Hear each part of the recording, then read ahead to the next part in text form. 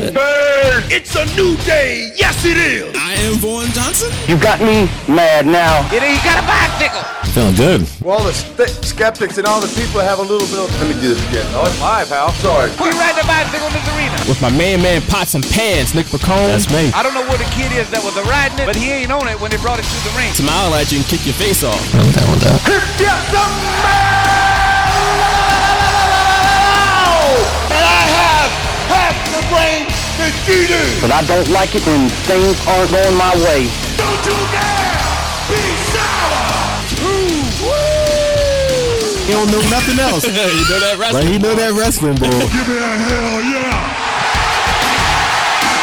I said give me a hell yeah!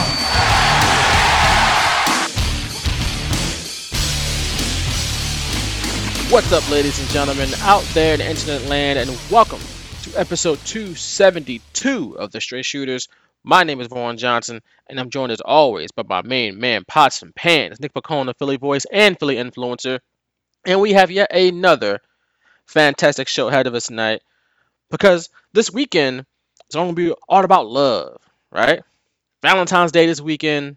It's on Sunday, and everybody's going to be in love on Valentine's Day. It's the first Valentine's Day of the pandemic, so hopefully you're getting all this love in a safe way, in multiple ways, obviously. But since it's Valentine's Day week coming up, weekend, Nick and I, my main man Pots and Pans, decided to dive deep into all that love that happened on February 14th, 1999. St. Valentine's Day Massacre, presented by the World Wrestling Federation, of course, the preeminent force, or whatever they called themselves back then, the preeminent force in sports and entertainment, whatever it was. But yes, we're going to dive deep into the 1999 St. Valentine's Day Massacre, which of course is headlined by a steel cage match by Steve Austin and Vince McMahon. But before we get into all of that, I got to do my weekly check on my main man Pots and Pans, Nick Pacone. How are you doing tonight, my good brother? Just getting ready for another snowstorm, and this weather is nuts, man. It's supposed to snow 10 of the next 14 days or something like that. Nice. That's in the forecast. It's like, come on, man. I am not ready for this. And it's February, and I don't think I'll ever be ready for it, even though I grew up in that and loving it. So, yeah, that's my... I'm kind of like in a mood, so I might take out some frustrations on tonight's episode with this darn card we got to go over. It's been a while since we talked about the weather on the podcast. Yes, I feel like that was a weekly tradition at one point. Yeah, and I'm just, now there's supposed to be more ice, coming and making roads even worse than they were, and hopefully nobody steals my spot when I shovel myself out this time. But it's supposed to be like what, a 2 or 3 day event, basically, 2 separate storms. It's ridiculous. You got a lawn chair handy? You can, that's a Philly thing. You got to put the lawn chair down. I mean, I could put one of my deck chairs, my patio chairs, maybe. I have to do it, bro. Because that's in Philly. That's official. If somebody put their lawn chair, that's a thing in Philly. If people don't know, outside of Philly and outside of the country. But when it snows here, and in order to hold your spot, people in Philly, they will put a chair in that spot. Like it could be like a lawn chair, it could be a chair at the dining room. It doesn't matter. You want to hold that spot. And in Philly, that's not a legal way to hold your spot. Somebody could just easily move your chair and take your spot.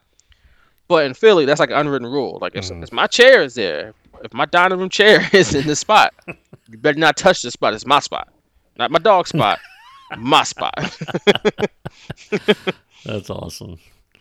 Yeah, what was it? I had a funny thing like that, but now I completely forget it. But that was funny. The whole Arn Anderson Moss Spot promo, and you gotta get that in there. Speaking of Arn Anderson, did you see the tweet today from WWE about the best spine buster? I did not. Was he in there? They put up a tweet about the best spine buster in wrestling history, and they put like, who do you think is the best? And they put up all these options, right? Oh no. Drew McIntyre. I don't like where this is going. Robert Roode. What? Mercedes Martinez. Oh boy. Apollo Crews. The Rock. Triple H. Batista. and Ron Simmons. Wow. Conspicuous by his absence is the man who pretty much made the Spinebuster famous, the enforcer, Double A, the founder, and the man who gave the name to the group, the Four Horsemen, Arn Anderson. How do you? I understand he's a different promotion now, but damn WWE, that's just stupid. He's a Hall of Famer. You know, he's in your company's Hall of Fame. Like, why wouldn't you? Like, you're gonna put Mercedes Martinez. For one, Triple H and Batista both learned their Spinebusters, and Robert Roode for that matter. They all do Double A Spinebuster. Yeah. They all do Arn Anderson Spinebuster. Yeah. Like Triple H learned that from Arn Anderson. They put Mercedes Martinez in there. And Drew McIntyre, I didn't even know Drew McIntyre did a Spinebuster. Me neither. I guess he added that to his repertoire. But nah, I mean, like even Bob Holly had a great Spinebuster. I'm not talking about the Alabama Slam. I'm talking about an actual Spinebuster. He did it a few times. I'm surprised he's not on the list. Well, maybe I'm not so surprised, but yeah, not including Arn Anderson. That's ridiculous. I hope that tweet wasn't crafted by our friend Jeff McDevitt. I don't know, man. It's obviously, like I said, it's obviously intentional that they left out Arn Anderson because he's in AEW. But it's just stupid. Maybe it was an edict from whoever made that tweet. It's like, you better not put Arn on there. It's like, well, right. Got to follow orders, but at the same time, you know you're going to get called out on that. You know, unbelievable. That's one of those times where you're like, if you're the person who had to put this tweet together, you're like, I don't want to have to do this. Like, we got to exactly. put Arn Anderson in here. And somebody higher up is like, but don't, because he works for the rival company. It's like, but we're going to get spammed with nothing but Arn Anderson. Right, we're going to make him trend the whole day because we left him out. Well, and I guess, you know, and we've had these discussions in my job. It's like sometimes even bad engagement is still engagement. So I'm pretty sure this tweet was probably the most engaged tweet of the day for WWE. Absolutely, you're right about that. Not by me though, because I didn't see it apparently. So, man, look, I'm waiting for that Wentz trade to drop. By the way, I hope we don't have to pause this recording if that happens during our show. So hopefully not. We'll see. I know you're not going to comment on it, but you're probably like, what Wentz trade you talking about? Like, I have no idea. Yeah, but... so all I know, he's still a Philadelphia Eagle. He's still in the contract. There you go. So that's all I know. But talked about the weather. We talked about Valentine's Day, which means it's time to dive deep. Deep dive. The only St. Valentine's Day. I turned 32 yesterday. What's that? So day after my birthday, by the way. I turned 30, by the way. You know this. You did, yeah. You know Cheers. Yeah, thank you. My boy Nick. Happy belated. And all the good brothers. The good brother Sawyer and Tommy Rowan, they all dropped in on a surprise Zoom call that my girlfriend set up. Surprised the hell out of me. But that was dope. So thank y'all for doing that. Yeah, you got a good one over there. Keep her. How about that? I will do my best, my friend. And I'm sure you'll have a nice Valentine's Day with her coming up. Well, yeah. Hopefully better than Vince McMahon's Valentine's Day in 1999. Which I'm sure, I mean... The master of the segue. Still, that's amazing. I love it. Thank you. But on the screen, he didn't have a good Valentine's Day, but I'm sure in his wallet, his bank account was like, yes! This is the best Valentine's Day. An absolute crazy era that time. I don't care what Linda said. This is the best Valentine's Day. So, but yeah, 1999 St. Valentine's Day Massacre emanated on, of course, Valentine's Day 1999, February 14th. And it emanated from the Pyramid in good old Memphis, Tennessee. Do you recall the Pyramid, Nick? Not at all. And I know they said on the program it was like I believe the first pay-per-view ever in that arena for the WWF at least. So, but yeah, I don't remember anything about it. Even watching it back, and even the hardcore match when they were outside and you kind of saw it a little bit.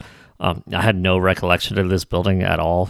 And I know we talked about it before. It's now like a Bass Pro Shops, and I even did like a Google search just to see if the outside looked, the same now as it did then, and it does. It looks really cool, honestly. Like, I'm kind of mad I don't remember it. Places didn't really matter to me back then, except maybe MSG. I was just like, oh, this is going to be a big show if it's at MSG, but or like a WrestleMania from an arena, a stadium. But yeah, the Memphis Pyramid, no recollection of that at all.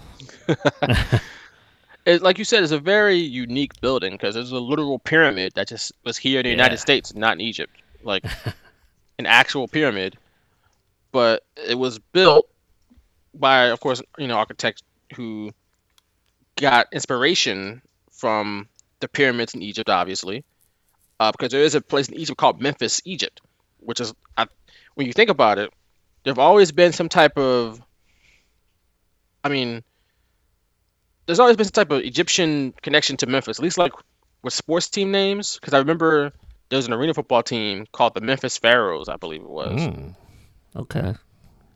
It's like, well, they probably played at the pyramid though, so it made sense. But yeah, it's very unique architecture, unique structure because like I said, it's a literal pyramid. It didn't really make a great building for basketball when the Grizzlies moved to Memphis from Vancouver. I think they had to retrofit it to get basketball in there. But yeah, it was a building.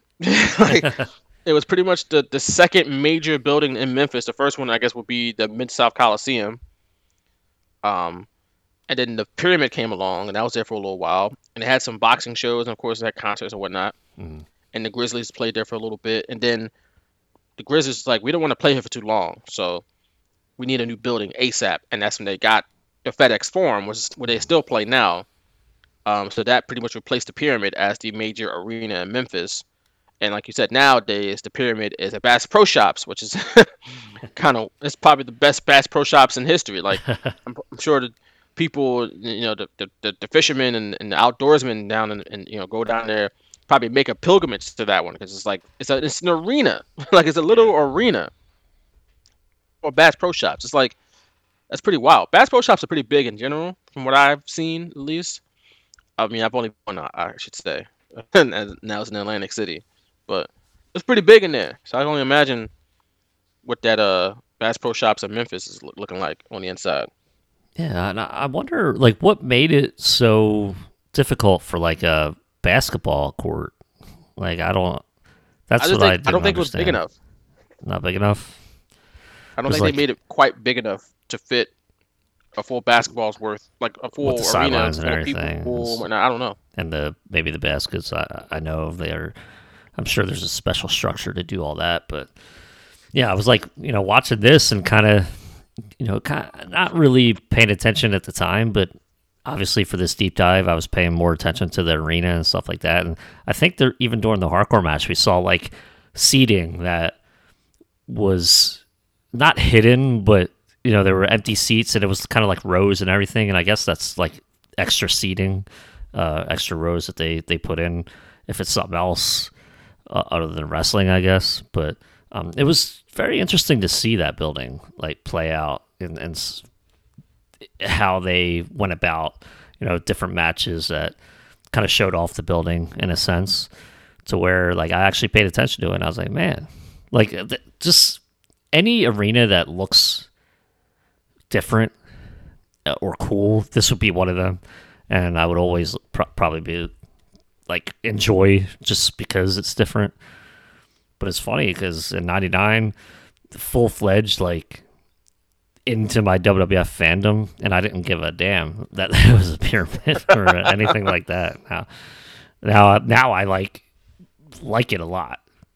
Right. I don't know. It's just crazy how that works. Arenas did used to have like more character to them, right. Whether it was the architecture of like the pyramid, or maybe the name, like is it Madison Square Garden, Boston Garden, the Spectrum. Yeah, and you would hear Michael Cole say it a lot, like here in the pyramid or something like that. It kind of made it feel special in a way. Right, Rosemont Horizon, Great Western Forum, those buildings. Even like was it Indiana Market Square Arena, Maple Leaf Gardens up in Toronto. Yeah, and obviously I know why the buildings don't have those names anymore. If you can sell the name of the building to make some more revenue, you're gonna do that. Like you see it in pretty much every stadium except like maybe Lambeau Field has like a sponsor for it. And if they'll go without a sponsor, they won't go without one for too long. Like some teams, some franchises might lapse or the contract expired and we're gonna get a new sponsor. Well, they won't go too long without a sponsor for that building. So I understand it. It's business. Just same thing with like putting ads on the uniforms like an NBA. You see ads on the helmet, especially now because of the pandemic. Teams are trying to recoup some of that lost revenue. But it does add like these stadiums used to have like the name used to add to the character. Like even like those cookie cutter stadiums, which are probably mostly terrible from the 70s and 80s. But Veteran Stadium, the Vet, Green River Stadium, Riverfront, Jack Murphy or Joe Robbie or stadiums like that. Comiskey, Jacobs Field, even in Cleveland, which was relatively new, but it was still different at the time. Like I guess compared to today, it wasn't different then, but it is different compared to today. Right, Candlestick Park, stadiums like that. So, but yeah, that's just how it is now. Things have changed, and even, like I said, the architecture, even though those cookie cutter stadiums virtually had the same architecture, that's why they called them cookie cutter. But like some of the arenas would have different, various types of unique architecture that you really don't see anymore. Maybe because WWE doesn't really, they kind of hide the arenas because of the way they produce the shows. Or they don't really show the arena off at all. But it's a little interesting thing. And the Pyramid was one of those more unique buildings that you will ever find. Because, like I said, it's a literal pyramid. It's weird to think about. But speaking of Memphis, we got the fans there. Great wrestling town, Memphis. Had territory, like I said, the Mid-South Coliseum. It was a weekly territory. But was it me, or were these fans super quiet, or relatively quiet for most of the night, at least for an Attitude Era crowd? Even though not everything was great, don't get me wrong, but there were times like, man, they should be getting up for this, and they just weren't quite getting up the way that I thought they would. I didn't notice too much. I did notice at the end of the first match, probably for different reasons.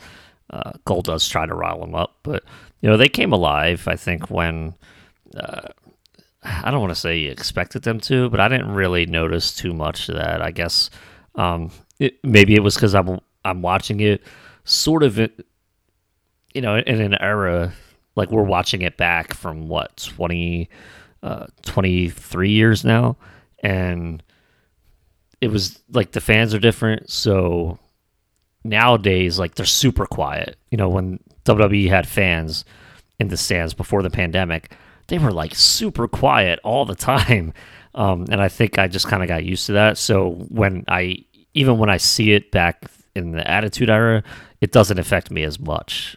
I guess just because I'm not looking for that. But I should have been, certainly, looking it back for this podcast. But I guess, they didn't really have much to to cheer about. And, the first few matches were, sucked. And there was one match where they didn't see at all, basically. They had to watch on a screen. Even I guess Sunday Night Heat didn't really warm them up too much. So, yeah, I don't know. Yeah, just something that I noticed. Because we've been watching a couple more of these Attitude Era shows lately. We watched No Way Out, what was that, 2001? Yeah. And, of course, Royal Rumble 1999. And it seemed like the crowds were just going crazy. And again, the Memphis crowd did get up for, like, Steve Austin. Mm-hmm. And Vince McMahon did, but it seemed like at other various points it just was like they were like, "Huh," and that was it. Like, but again, to your point, in the first half of the show, there wasn't a ton to really get up about. Like, there was lot left to be desired. Let's just say that. I was watching this and I'm like, man, this was the Attitude Era. Some of it was just like, whoa. Like WWF was hotter than ever. Right. It makes you think, like, how did they get so hot? But it's like, at the same time, it's like when they have such a compelling, they have a multiple compelling characters at the top of the card. in Steve Austin, Vince McMahon, The Rock, Mankind, DX, Kane, and then eventually it'll get into like a Kurt Angle or Jericho or the Radicals, Benoit, or Big Show. You can throw Big Show in there. Undertaker. You have all these compelling people at the top, and eventually, like I said, 2000 they flesh it out a little bit more. There's more depth, but at this point, there's probably 5 or 6 people you really cared about. But that's what people cared about.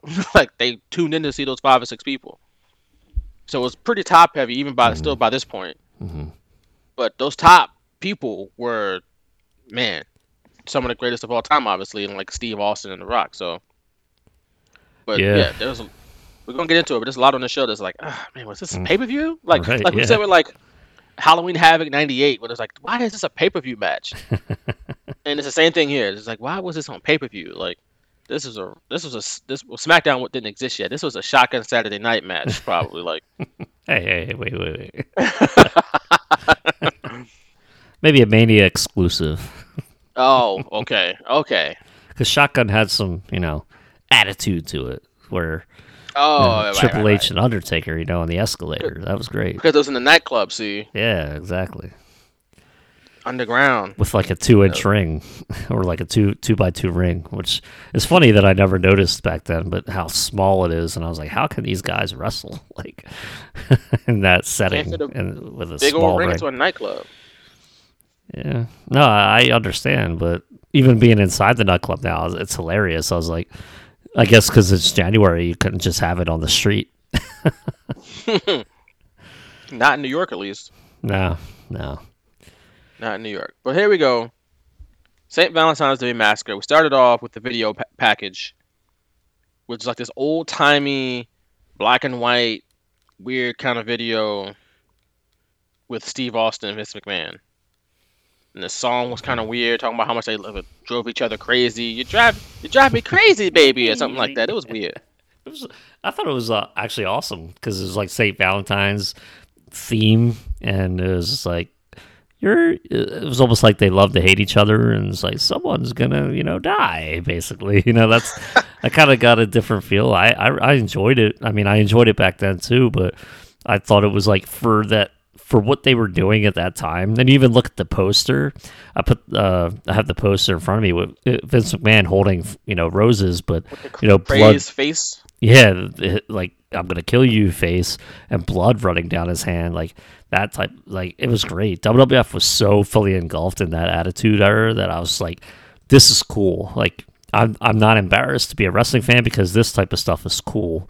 Now that I didn't have to hide it or anything because people loved it, and the way they made the logo was like the backwards S right in the middle. I was like, man, this is awesome. So that opening with the video package, I thought it fit right in with the whole, what they were going for. I was just like, I didn't at the time as a kid. I'm just like, okay, let's get on with it because I hated video packages. They didn't really make me more hyped for anything. It just delayed what I wanted to see, so I was just like, oh my god, let's go. Yeah, I hated them back then, so I was just like, oh come on, like let's go.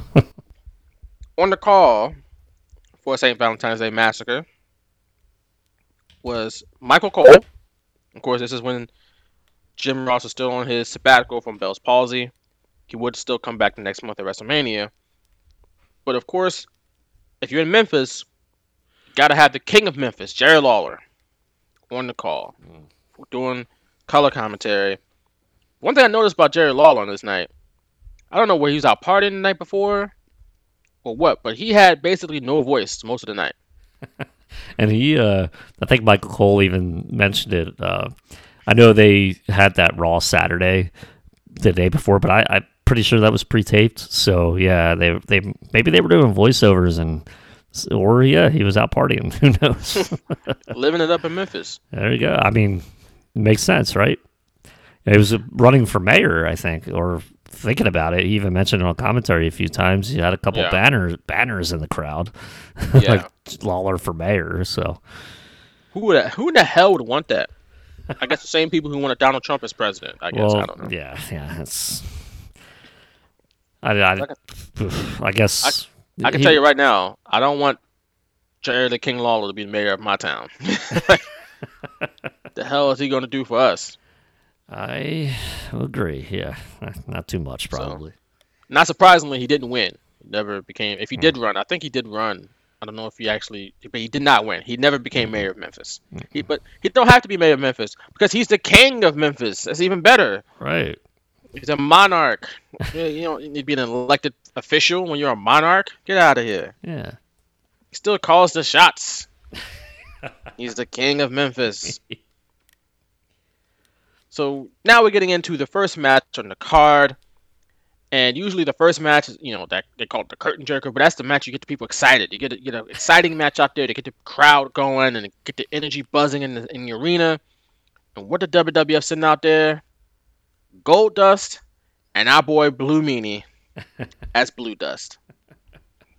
No disrespect to our boy Brian Pett. We're going to have him on the show soon, too. Talk about WrestleMania 15, which is the next pay-per-view after this. No disrespect to that's our guy. But this was not the opening. This should not have been the opening match of a pay-per-view. And it was a strange era because you had Sunday Night Heat before that, and it was almost like they still separated it though. Like you still had like maybe your 1 or 2 matches on Heat to get the crowd riled up for the pay-per-view, and then maybe at home like okay, whatever. But like you knew like they weren't pay-per-view worthy matches like on Heat and stuff like that. So when you finally got to the pay-per-view, you would think the way they were started out would be hot, but I don't know what they were thinking with this. I just don't. Good for Blue Meanie. He got a singles match on a pay-per-view. I'm sure that was a nice little payday for him. Yeah, and then he could probably leave right after because it wasn't like the Royal Rumble where he was going to be coming back. So get in there and get out. Right. So he got a match. He got some time. I'm sure that was dope for him. This crowd though was not feeling this. But I will say, before the match even started, Goldust theme music is an all-timer. Yeah. Yep. Like, I don't think it's talked about enough I think it's just a great piece of music. Like, I don't know what kind of genre you probably kind of put it to, but it's just dramatic and like there's like layers to it. It's like, damn, they actually put energy and time to that song. It's actually really good. Like from just like just as a song, like you might be able to just listen to it without wrestling. Like it's just like, damn, that's actually kind of dope. Like Goldust theme music, like I said, all timer that needs to get talked about more amongst like the top theme music, entrance themes of all time. It was on Full Metal, the album, WWF's first like album of theme songs with that. So yeah, I totally agree. I remember listening to it on there and for the first time, kind of hearing it, crisp and clean that way without commentary laid in over top of it. And I remember like really digging it. And that happened for a lot of themes that I heard over the years through these CDs. So yeah, Goldust's theme is one of the all-timers. I completely agree with you. Yeah, Jim Johnston, a beast once again. Like, just fantastic. Like that was a great piece of music. Yep. Although this match didn't get a great reaction from the fans, what else is fantastic was Blue Meanie parroting Goldust. Like he did everything he did. It was blue. Like, that's pretty much it. Like, they did like the blue lighting. They actually had blue dust come from the ceiling. Yeah. I think even they used the same theme music in Titantron, but it was like bluish. Everything was blue. Yeah. He was laid out on the couch and no clothes on, covered in blue. Yeah. I'll give it. That was pretty funny. And this was shortly after he debuted too, so he was like, they gave him that right away. I think he debuted in '99 in January, if not December maybe, but yeah, definitely it was like he debuted with the company, and I thought he was going to be given. I always thought everybody they brought in from ECW generally was their character from ECW, so I thought like, okay, this is good for Blue Meanie. He's already getting like a pay-per-view match, and he's gonna like get up the card. Maybe he'll get an Intercontinental title reign or something like that. But I mean, that was not to be. But at this time, I was like, obviously, I knew Blue Meanie from ECW, and I was like all in. I was like, come on, Blue Dust. And I guess him doing the parody he was already doing that in ECW as well. Yeah, with the BWO, so that they kind of just continued that, including not a bloodbath, but a blue bath. I totally forgot about that. And I was like, oh my gosh, like there were so many layers to with like so many different characters. So like that's what Vince Russo did well. I will give him that. Obviously not the greatest of all time, but there was a reason people had issues with one another, and each character, had their own thing, like made him feel special. And that's kind of why I think nowadays maybe it doesn't feel that way, but each character has their own entrance stuff. Like that's why all the LED crap exists. So like each wrestler has their own identity, even though it looks all the same the way WWE produces it. But that's why like that's why I feel like they've gone LED, because they don't need like to make blue dust come from the sky or anything like that anymore. They use the LED to make that like kind of like personality for each individual wrestler. But it's just not as cool as it was back then. Right, it was like pretty much just different. It's pretty much practical effects versus CGI.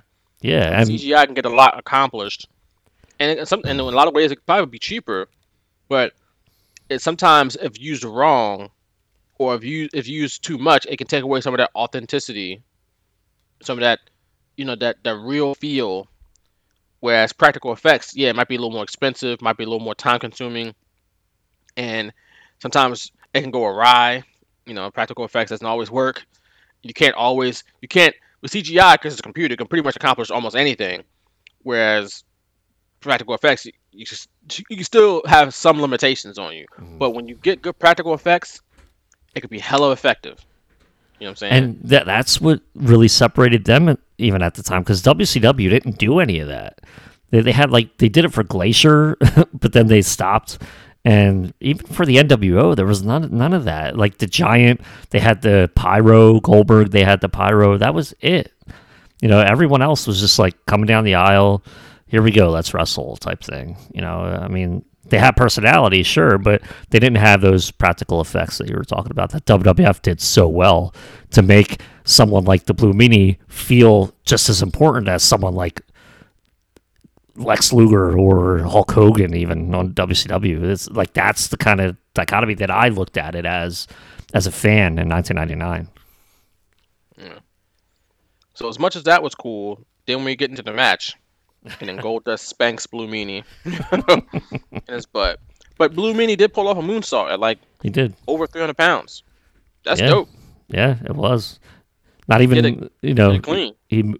Goldust moved out of the way, but he wasn't even close to move out of the way. He could have just stayed where he was, and Blue Meanie would have missed him anyway. But that was the distance Blue Meanie had. It was a legit moonsault. It wasn't a weird looking one. So that was hella impressive. Yep. So shout out to Blue Meanie. But the match ended. Goldust won, and the fans didn't really seem to care too much. So. Until he gave him Shattered Dreams, and you could see Goldust was probably frustrated with the crowd. He was trying to get him riled up, and he did it 5 times before they finally started cheering for him to give Shattered Dreams to Blue Dust. So at least he got that going. Yep. And then it was over. And that's it. So moving on, we have the WWF Hardcore Championship. Vacant Hardcore Championship, I should say. Al Snow going up against Hardcore Holly. The reason why the title is vacant, because Road Dogg had to forfeit the title. He was the champion. And as we saw, remember at the Royal Rumble, he was wrestling Big Boss Man, but the title wasn't on the line. Because that even the playing field for Big Boss Man somehow. Even though he comes to the ring with a weapon every single night. Interesting. But he had to forfeit. He was attacked, and he was in a hospital/local medical facility. So instead, we get Al Snow and Hardcore Holly, or Bob Holly, not Hardcore Holly just yet. Bob Holly, as the Job Squad explodes. The Job Squad explodes. Pen me, pay me, baby. 1, 2, 3, 4 life. I totally forgot Bob Holly was in the Job Squad before this. Or totally forgot about the Job Squad. Wow. Until this. But what a funny concept that was. Yeah. Really funny. But as great as Goldust theme was, and like intricate and layered, Holly's theme was big trash. I was like, what is this music I'm hearing? Like I didn't even pay attention. that's how bad it was. Because I'm used to, like, for one, I'm not used to this transition between, Sparkplug, Sparky Thurman, Sparky Plug, or, Bob Holly to, I forgot that there was a transition between that and Hardcore Holly. There was just Bob Holly and the Job Squad. Right. Like I said, I forgot about the Job Squad. So yeah, I was like, what is this song? What is this playing in my ears? Like, I am not ready for this. So, get into the match, and immediately they're fighting out in the crowd. And I put down a Lawler's voice sounded awful. Yes, sounded awful. Probably the entire show. Probably shouldn't have called the show, but he did anyway.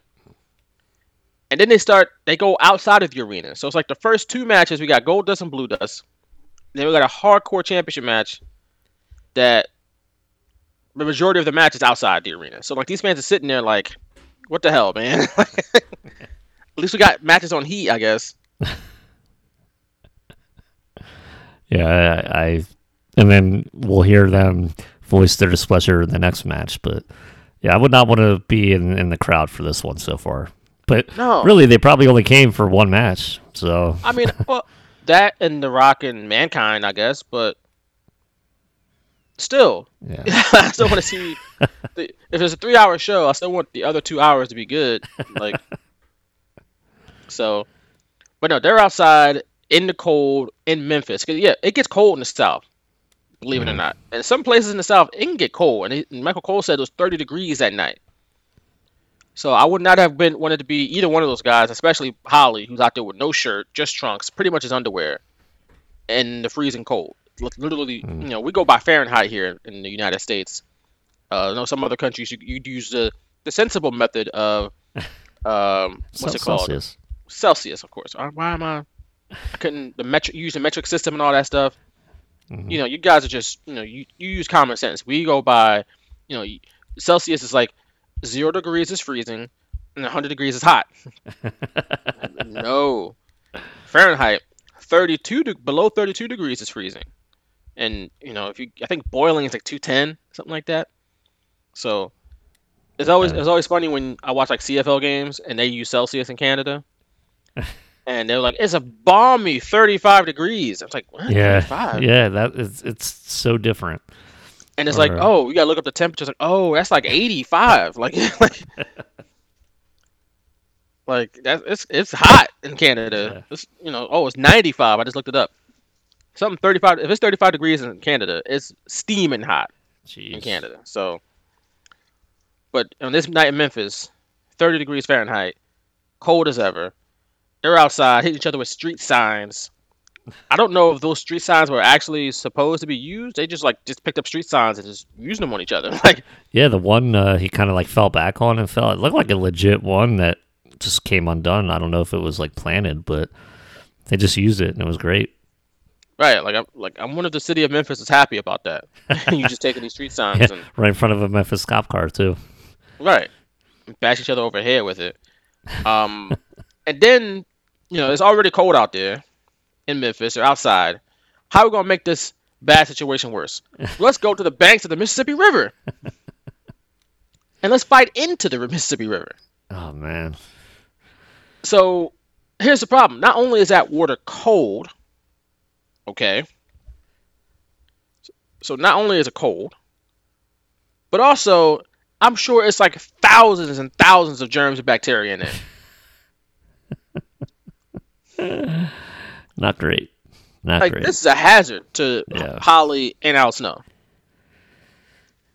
A health hazard. All right? Mm-hmm. They could have got septic or something like that. I don't know what they could have got. It would have been bad. Because I remember when, what was it, Edge? He got tossed into the Long Island Sound by John Cena. Remember that? I don't. Why don't I remember this? In like 06. When they I know. They had a great feud. Somehow I don't remember this. Oh, right. Wow. I got to go back. They were fighting somewhere in Long Island, and Edge got tossed into the Long Island Sound. And apparently when he got out, he got really sick after that, Man. because it's a disgusting body of water. Now I'm not saying the Mississippi River. I mean, bodies of water could be dangerous, especially just on the banks of it, next to a big city. You don't know what people are dumping down there. Yeah. So, Especially like by that point, maybe they have open wounds too. With a Maybe, yeah. hardcore match, and you're hitting Oh my each other God. with road signs and stuff. Like, sheesh. yeah, they were taking risk with their lives on this night. Then they take even more risk with Holly wrapping Al Snow up in a chain link fence, Yeah. which can probably cut you if it hits you the wrong way. But I guess Al Snow is supposed to be trapped, and Hardcore Holly pinned him, but his arm is clearly out of the fence, and he's flailing it back and forth like his shoulder isn't down. Who was that? Tim White. He was just like, I think so. get it done, man. I know you have some analysis on this. You hate referees when they mess up. I didn't understand it because why not take the time just to wrap him up? They rushed it. They rushed the ending probably because they were getting close on time. You saw Holly run back to the ring with Tim White just so he can grab the title. Like, that wasn't even necessary. You could have had the title right there. You had Tim White carrying it or somebody carrying it and following them. Like, you didn't need to run back to the ring. And the way he put the fence around him just looked so bad. So they cut back to him. They cut back to Al Snow, and it's perfectly wrapped around him. So clearly, while the camera was following Bob Holly back to the ring with Tim White, they made sure that Al Snow was wrapped really good. So when they cut back to him, he looks even worse than he was. Right. So it's like, come on, man. Like, we're not stupid. They made such a big deal about not treating their audience stupidly back in this era, but to me, that just stuck out like a sore thumb. Yeah, because like I said, Al Snow was waving at the referee, like, please don't count this pin, please. Let's probably say, like, let him get me. Like, his shoulder wasn't able to go down because of how he was wrapped. Like, come on. At least Count take it the time anyway. to just do it right. They counted that pin anyway, and Bob Holly wins his second singles title in WWE. Yeah, Because apparently, I forgot he was an Intercontinental Champion when he was Thurman Sparky Plug. Like, Yeah. what? Yeah, for like a week, I think. Oh man. I believe, by the way, I really enjoyed Michael Cole during this match because he even brought that up. He's like, Bob, how this would go a long way in erasing the image of Sparky Plug because he was like an Intercontinental Champion for a cup of coffee, a tag champion for a cup of coffee, and they brought up like his past gimmicks, which they never really did before. And I thought that was kind of cool that they brought that up. Be like, hey, you're not stupid. We know that you know this guy from back then, and he's different now. Like, maybe this will help his career. And it's funny because I know Lawler said, like, I love Sparky Plug. He's like, that was endless material for me. And I just thought it was hilarious that they said that. But yeah, I thought that was cool that they brought it up. I thought Michael Cole was good on commentary, kind of like explaining things. I even told you that before. I thought it got worse as the night went on, but I thought he started off strong toward this pay-per-view. And yeah, it was, it's funny that I just thought it was funny they brought up Sparky Plug because they probably were just like, hey, we know that the people watching this, even if you don't know, if you didn't watch the greatest year in WWF history in '95, you wouldn't know who Sparky Plug was. So we're going to tell you. I will not let you say something like that on the show without it being disputed. It's like, I don't know if you saw the MyPillow guy go on like Newsmax. Oh, jeez. And please don't compare me to that. No. But yeah, it's a funny comparison though. It's funny I'm bringing it up now because Newsmax is one of the stations, one of the channels that's gotten sued by the voting systems for like $1 billion worth of beef for lying about the voting system. Smartmatic, yeah. So they had the guy, the MyPillow guy, go on there, and they asked him questions about certain things. And then he goes into the voter fraud stuff, I should say, or like that the election was stolen or whatever. And he talks about the voting systems. I did see that, I think. And as soon as he started talking about it, they were like, no, see that there's no evidence of that. No, right, yep. Man, this is a conservative channel. Like they're more pro-Trump than anything. But they're like, no, we can't do it because we don't want to get sued. And the homeboy had a prepared statement ready just in case. like we here at Newsmax have not found any substantial evidence of fraud from these voting systems. And we can't do it. Nope. They just try to talk over them. And the homer was like, "Producer, can the producers take him off, please? Can we not? No." And eventually, he just up and left. He's like, "I'm not being a part of this. Like, I can't. Yep. I'm not being liable for this goofball. You're not getting me sued for $1 billion. I ain't got time, and nobody has time, honestly. So that's how I feel when you talk about 1995 WWF. I gotta immediately discredit it. Like, nope, that's not true. False. Nope. I have a prepared statement. 1995 WWF was one of the worst years and one of the worst promotions in wrestling history. This has been proven many times over by multiple outlets and even WWE themselves. Thank you very much. Even by WWE themselves. Even they'd be like, yeah, 1985 was a rough year, man. The business was down. Like, we had these stupid gimmicks, bro. Like, everybody had an occupation. Like, it was rough. Yeah. That's funny. That's good. But hey, I appreciate them bringing that up because I was one of the few, I'm sure, that watched 95 WWF that was also watching this. So I thought it was kind of cool. You deserved a boom period. Yeah. You earned it. You was a day one. That's funny. And I remember I was originally mad that Holly won because I thought he was like I still thought he was like a nobody. Like, I don't enjoy him. He's not like for Al Snow. I'm like, yeah, this is the hardcore guy. He was in ECW. You know, this is the guy you put the title on. And then, you know, they didn't do it at the Royal Rumble. They didn't put the title on. They didn't put the IC title on Billy Gunn. And I thought that was like weird and I thought stupid. And then they didn't do that here with Al Snow. They didn't put the hardcore title on him. I'm like, what the hell are they doing? Like, I remember being so confused about what they're doing with the titles. And Mankind was the champion. I'm like, Mankind and Stone Cold at WrestleMania? That doesn't make sense. Like, why are they doing that? You know, like, that's where I was like, okay, like, obviously The Rock's going to win tonight. And just the whole thing with the titles, man. Just like, why the hell didn't Al Snow win? I was so pissed.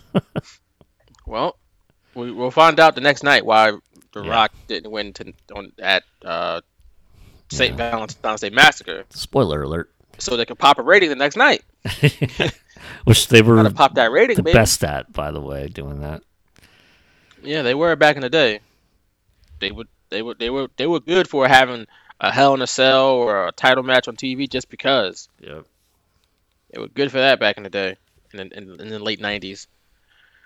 But after this hardcore title match, this enthralling and just gripping championship contest in the Mississippi River, we cut backstage to The Undertaker standing over a flaming barrel or something like that, bonfire of sorts, giving a pep talk like Vince Lombardi to the Ministry of Darkness, which is not long formed before this. We watched the Rumble a couple weeks ago, and we saw the Acolytes and Mideon kidnapped Viscera. Now Viscera's all in now, and now they have the Brood too. They got Edge, Christian, and Gangrel, so they deep. But yeah, here goes Coach Undertaker giving a pep talk to his boys before they go out and do something terrible. I would assume sacrifice somebody or something, mutilate somebody, whatever they was doing, in the off time for the Ministry of Darkness. But we move on to one of those members of the Ministry of Darkness, Mideon. Remember Mideon?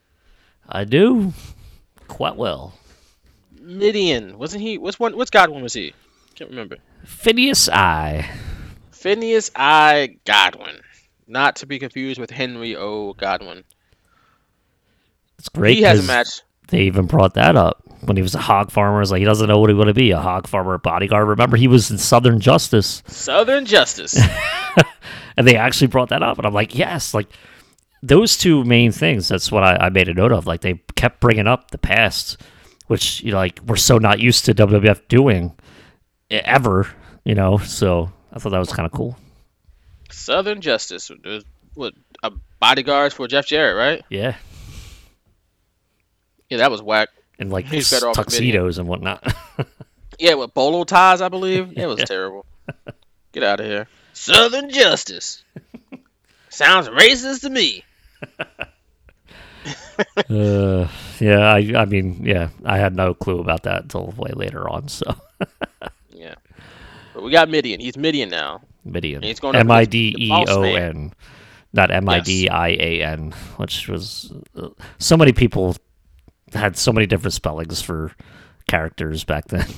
I swear. On like the message boards, they would call him the median, like the median range or something like yeah, that. Yeah, that like Midian and Medean. Like, no, it's Mideon. They say it on the screen. Like, come on.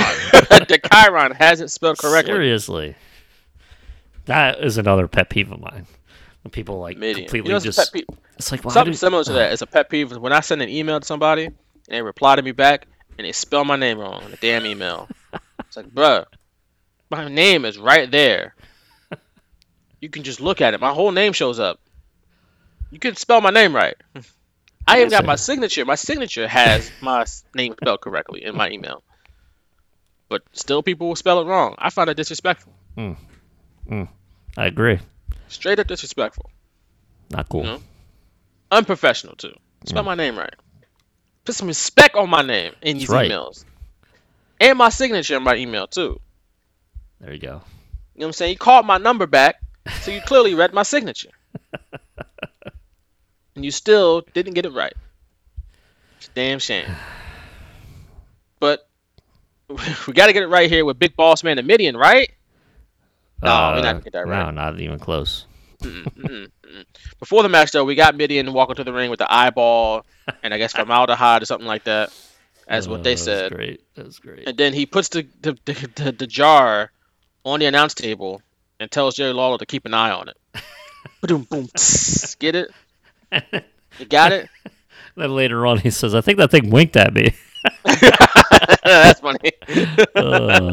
Like even the little things, like, just made me laugh. Michael Cole was like, "Turn that thing away from me. I don't want it looking at me." That's great. But that was probably the most exciting part of this match because there wasn't really much to this match. It got boring chants from the fans in Memphis. Oh man, and if you can bore the Memphis fans who already sounded bored enough, man, because I don't blame them because like you gotta think like the first two matches were like okay, and then you get this one. It's like the first three matches are like damn. I dropped $90 on these tickets. Like this is the one wrestling show I'm going to all year. Yeah, I used to have my whole tax return getting the tickets, the parking, the snacks, the shirt. Like I spent my whole tax return on this night. I'm spending Valentine's Day with my honey watching this crap. Right? She is mad at me. I am walking home. Right, I'm sleeping on the couch. There's no rose petals, no candles, no wine, no nothing. You get the couch. You get the clicker. You better turn on the TV and watch something on there. You better order the Spice Channel tonight. Cause ain't nothing popping off. You had me in the Memphis Pyramid on Valentine's Day. You out here wearing a DX Suck It jersey. But I'm watching two guys fight in the Mississippi River outside the damn building. I could have watched them out in the river for free. I paid money to watch them fight outside. Nope, nothing. You're not getting nothing tonight. You gonna take that jersey off, and then that happening. Oh man, that's wild. I'm thinking like there are definitely couples in the stands. Yeah. Either both were wrestling fans, or some guy. The guy in the relationship was a wrestling fan. And he dragged his poor girlfriend / wife. Significant other to this wrestling show. There had to be some nice ladies out there that treated their men to. I was going to say that too. She probably bought the tickets too. Yeah, and she's just sitting here, and maybe he's like, "Oh man, I'm sorry that I made you do this." You would think that they would be self-aware a little bit if that were to happen, but. Lucky for me, I was an 8th grader just watching it at home with a couple friends. I didn't have to worry about that crap. Right, going on dates. Ew, girls. No, I think I was in the girls then, but it was just like not dating yet. I was Well, like, oh, obviously, that's yeah, weird. you're That's weird. You know, You're not. when I wanted a girlfriend, I just wanted a girlfriend that I could call my girlfriend, not one that I actually had to hold hands with and kiss and all that. Yeah. I thought you were just gonna be my girlfriend. I actually got to be your boyfriend too. What? Exactly. I ain't signed up for that. So why are you calling me right now? I'm watching wrestling. That's a 12-year-old, 13-year-old boy for you. Like, Yeah. what? I got to do what? Yep. I just wanted you to be my girl. I didn't want her to actually have to do boyfriend stuff. Oh, What did I call man, you I was for? Like, I'm terrible. watching wrestling. I I'm was watching Nitro terrible, and man. Raw. Hulk Hogan about to lose the title tonight. You calling me right now? That was Also, so... it's 8:15. You know my minutes don't come on till 9, girl. What's wrong with you? That was me. That was me. So many things we went through back in the day. Unreal. Couldn't make a phone call till 9 o'clock. How crazy is that? That person called you at 8:56. It was like, are you crazy? I wouldn't is even pick wrong up. with you? Once we got call ID, I was like, nope, not picking up. And then when that person called you at 9, it was like, hey, what's going on with you? But before that, it was like, what the hell is wrong with you? Are you crazy? Are you out your rabbit ass mind? What's funny is, I believe I went to a homecoming a couple of years after this, my sophomore year, and got back together with the girl that I had called my girlfriend. And after that, she tried calling me. She went to a different high school, but she would call me, and I would not pick up. Oh, man. Straight that was ghosted. me. I mean, I just wasn't ready, and I didn't want to make her feel bad. So I was like, I'll just ignore her. Damn, Nick I was Cold-Blooded bad. Savage. It was bad. I mean, I definitely I made up for it eventually, but that was like me learning how to grow up as a man. I guess I don't know. I was very bad at that Damn. back then. Yeah, definitely regretted it, and we made amends and whatnot, but that was not. I would definitely do it all over again if I could, because even just thinking about it and talking about it makes me feel so bad. It's all right. I'm just thinking, did you tell her, have your mom say or your dad, oh, I'm in the shower. Yeah, I asked my mom to Washing be my hair. again. Tell her that I'm helping my dad at work, and I was 15. I wasn't helping my dad at work. Job. I was sitting on the recliner listening to music, man. I was like, please, just I didn't want to talk. I hated the phone, by the way, but still, I was like, come on. Taking a 3-month shower. If there was texting back then, it would have been different. So, yeah. Gotcha. Yeah. So, all that to say that this match was trash. So, Big Boss Man won with a sidewalk slam, and that's the end. Yeah. But after the match, the Ministry comes out and surround the ring. Then the lights go out, and then the Lord of Darkness, the Undertaker, comes out with his robe. Doesn't have his Ministry music yet, though. He didn't get that until I guess after this.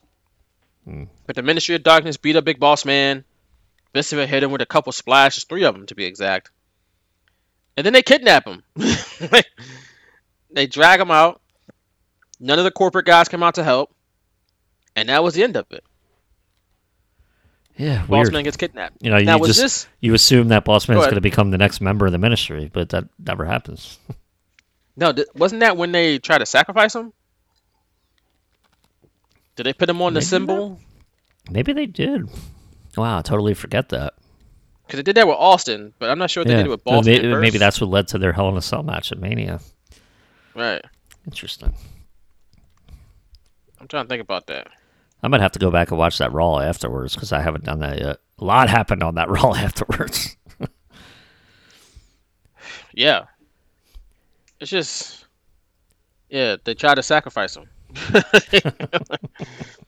That was in March, though, that they tried to sacrifice him. So I don't a little know. bit further.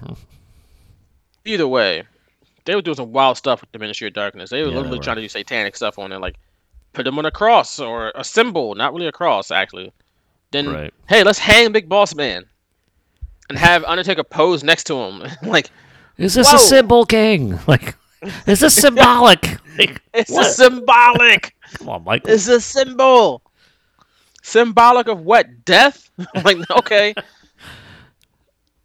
I do not know if Jim Ross would have made that same call if he was doing the commentary for that. Look, like, is this a that symbol, was King? Like, that would have been straight terrible from for Vince him. McMahon. That was from the Absolutely. lips of Vince McMahon to the ears of Michael Cole, and then out the lips of Michael Cole. Okay? There was no thought. There was no time. It was just like, say this. Because I specifically remember on the Bruce Pritchard show when he's like, it's a symbol. Like, you can tell that's Vince McMahon talking. Yeah. Like, only Vince McMahon will try to play the mental gymnastics and be like, no, Right. it's a symbol.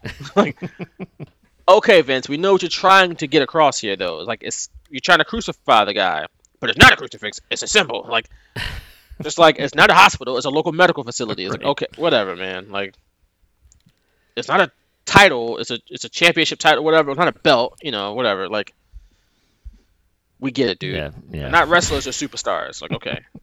Yeah. It's a symbol. So, moving on from that trash, though, it's time for the WWF World Tag Team Championship. Owen Hart and Jeff Jarrett defending against Mark Henry and D'Lo Brown. Now, each team had a good-looking woman in their corner. Owen Hart and Jeff Jarrett had Deborah. This is pre-puppies, I think. I mean, she had breasts, but she didn't have, like, the enhanced ones, obviously.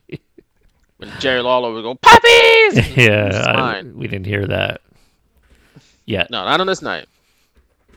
But Mark Henry and D'Lo Brown, to counter Deborah, because she was, interfering and stuff, they had Ivory, who was looking good as well. So, Yep. I totally forgot this is how they brought her in, too.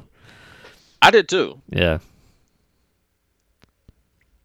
But there she was with Mark Henry and D'Lo Brown. When they made the entrance, though, when Mark Henry and D'Lo Brown made their entrance, and they're in the ring with Ivory, and he gives her a big hug, and Michael Cole was like, Henry, he's just childlike when it comes to women. And it's like, that's a strange statement. Like, I just feel stupid. That feels weird. Like, I get it because he supposedly loved them so much. He's just giddy about women. I get it. But he's childlike. What? Yeah, Like, made no sense to me. yeah, I guess it made some sense, but it just when he said it, I just went like, huh? Like my head tilted like Michael Myers. I was like, Yeah. Like I didn't get it. I didn't like it. Just didn't. Maybe Vince was That's like, my initial reaction to that. maybe that was just Michael Cole. And Vince was like, what the hell did you say, Michael? What the hell are you talking about? Childlike. He's not a child, damn it. He's sexual chocolate. He's a grown man. Look at a big chocolate man in there. Big chocolate sexual man. Not child at all. Nothing childish about him. World's strongest sexual chocolate, damn it. Get it right next time.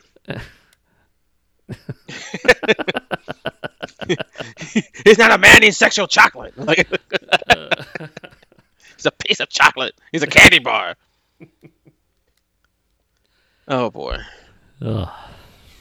Owen Hart and Jeff Jarrett come out with those absolutely beautiful World Tag Team titles. Yeah, they were the lame ones. They were the small ones. They look big as hell to me. Nah, they were the new ones that they made it the same design, but they were smaller. It made no sense. Oh, man. They look big. Maybe it's because Jarrett and Owen were so small. I guess. Who knows? I guess. But they They were still beautiful. look good, though. The design definitely is beautiful. I say it every single time I see him, and I don't care. It's still true. The best tag titles ever. WWF or WWE now, they need to stop playing. For one, consolidate the tag division. There's no need for 2 tag titles. It's just silly. That's how we got Robert Roode and Dolph Ziggler as tag team champions. Why? Come on. Stop it. But also, when you consolidate the divisions into one, bring back those World Tag Team titles. Why not? They're absolutely fantastic. Listen, Let's you do could it. bring those or the first version of the SmackDown titles, which are similar to those, Similar. or Yep. even the World Tag Team titles from Raw when, they had the red globe and stuff like that. Yeah. It was, like those were the best tag team titles that the company's ever had. So one of those 3 designs I would be fine with. Not I'd whatever prefer the the hell they World have Tag now. Team titles that we saw here tonight And I know like they change titles sometimes because it helps with like merchandise. I don't know how many of those tag titles people are buying. I hope none because those titles suck. But if you bring back those titles and you put them on sale, like, hey, come get the tag titles on sale, WWE Shop. Man, them things will sell out in a day. Are you serious? Them things are gone. Or if you don't consolidate the tag team divisions, just bring back those designs and just have a blue strap and a red strap. There you go. That will sell. Something. Just get rid of those current ones. It's not silver. I just don't understand them. I don't like them. No. I don't like them at all. I 100% truly believe, and I don't know if they said anything about this or said anything against this, but New Day probably has been pushing for a new design forever since they've been like the tag champions a million times. I could see them pushing for a new design for the tag titles for as long as they've been champions. Anyone who cares what the belts look like should be pushing for the new design. It's probably every person on the roster. I don't know. Anybody who's been a tag team champion is like, man, this belt stinks. Can we get a new one? I mean, I don't know, man. There's so many people there that just are probably losing their passion because of WWE, but man, who knows? You can't lose that much. I can't see Dolph Ziggler and Bobby Roode doing that. They probably don't care one bit. I'm just happy to be on TV. I'm just happy to be wrestling right now. So I'll take whatever belt you give me. This belt, the hardcore title, the European title, whatever. Light heavyweight, 24/7. I'm just happy to get a check. Right at the beginning of the match, though, Mark Henry is punching Owen Hart, and Jerry Lawler said that Owen was probably trying to get Mark Henry to punch himself out, at like a la the rope-a-dope. And I was like, who the hell would do the rope-a-dope with Mark Henry? Like, the strongest man in the world. The whole point of the rope-a-dope is that you take the punches because you're capable of taking this person's punches. They won't put you down. You just let them tire themselves out. But Mark Henry, one of his punches will go through your skin. Like, it's mutilating you. There's no rope-a-doping Mark Henry. That doesn't even make sense. Nobody's standing there and taking punches, actual punches, from the world's strongest man.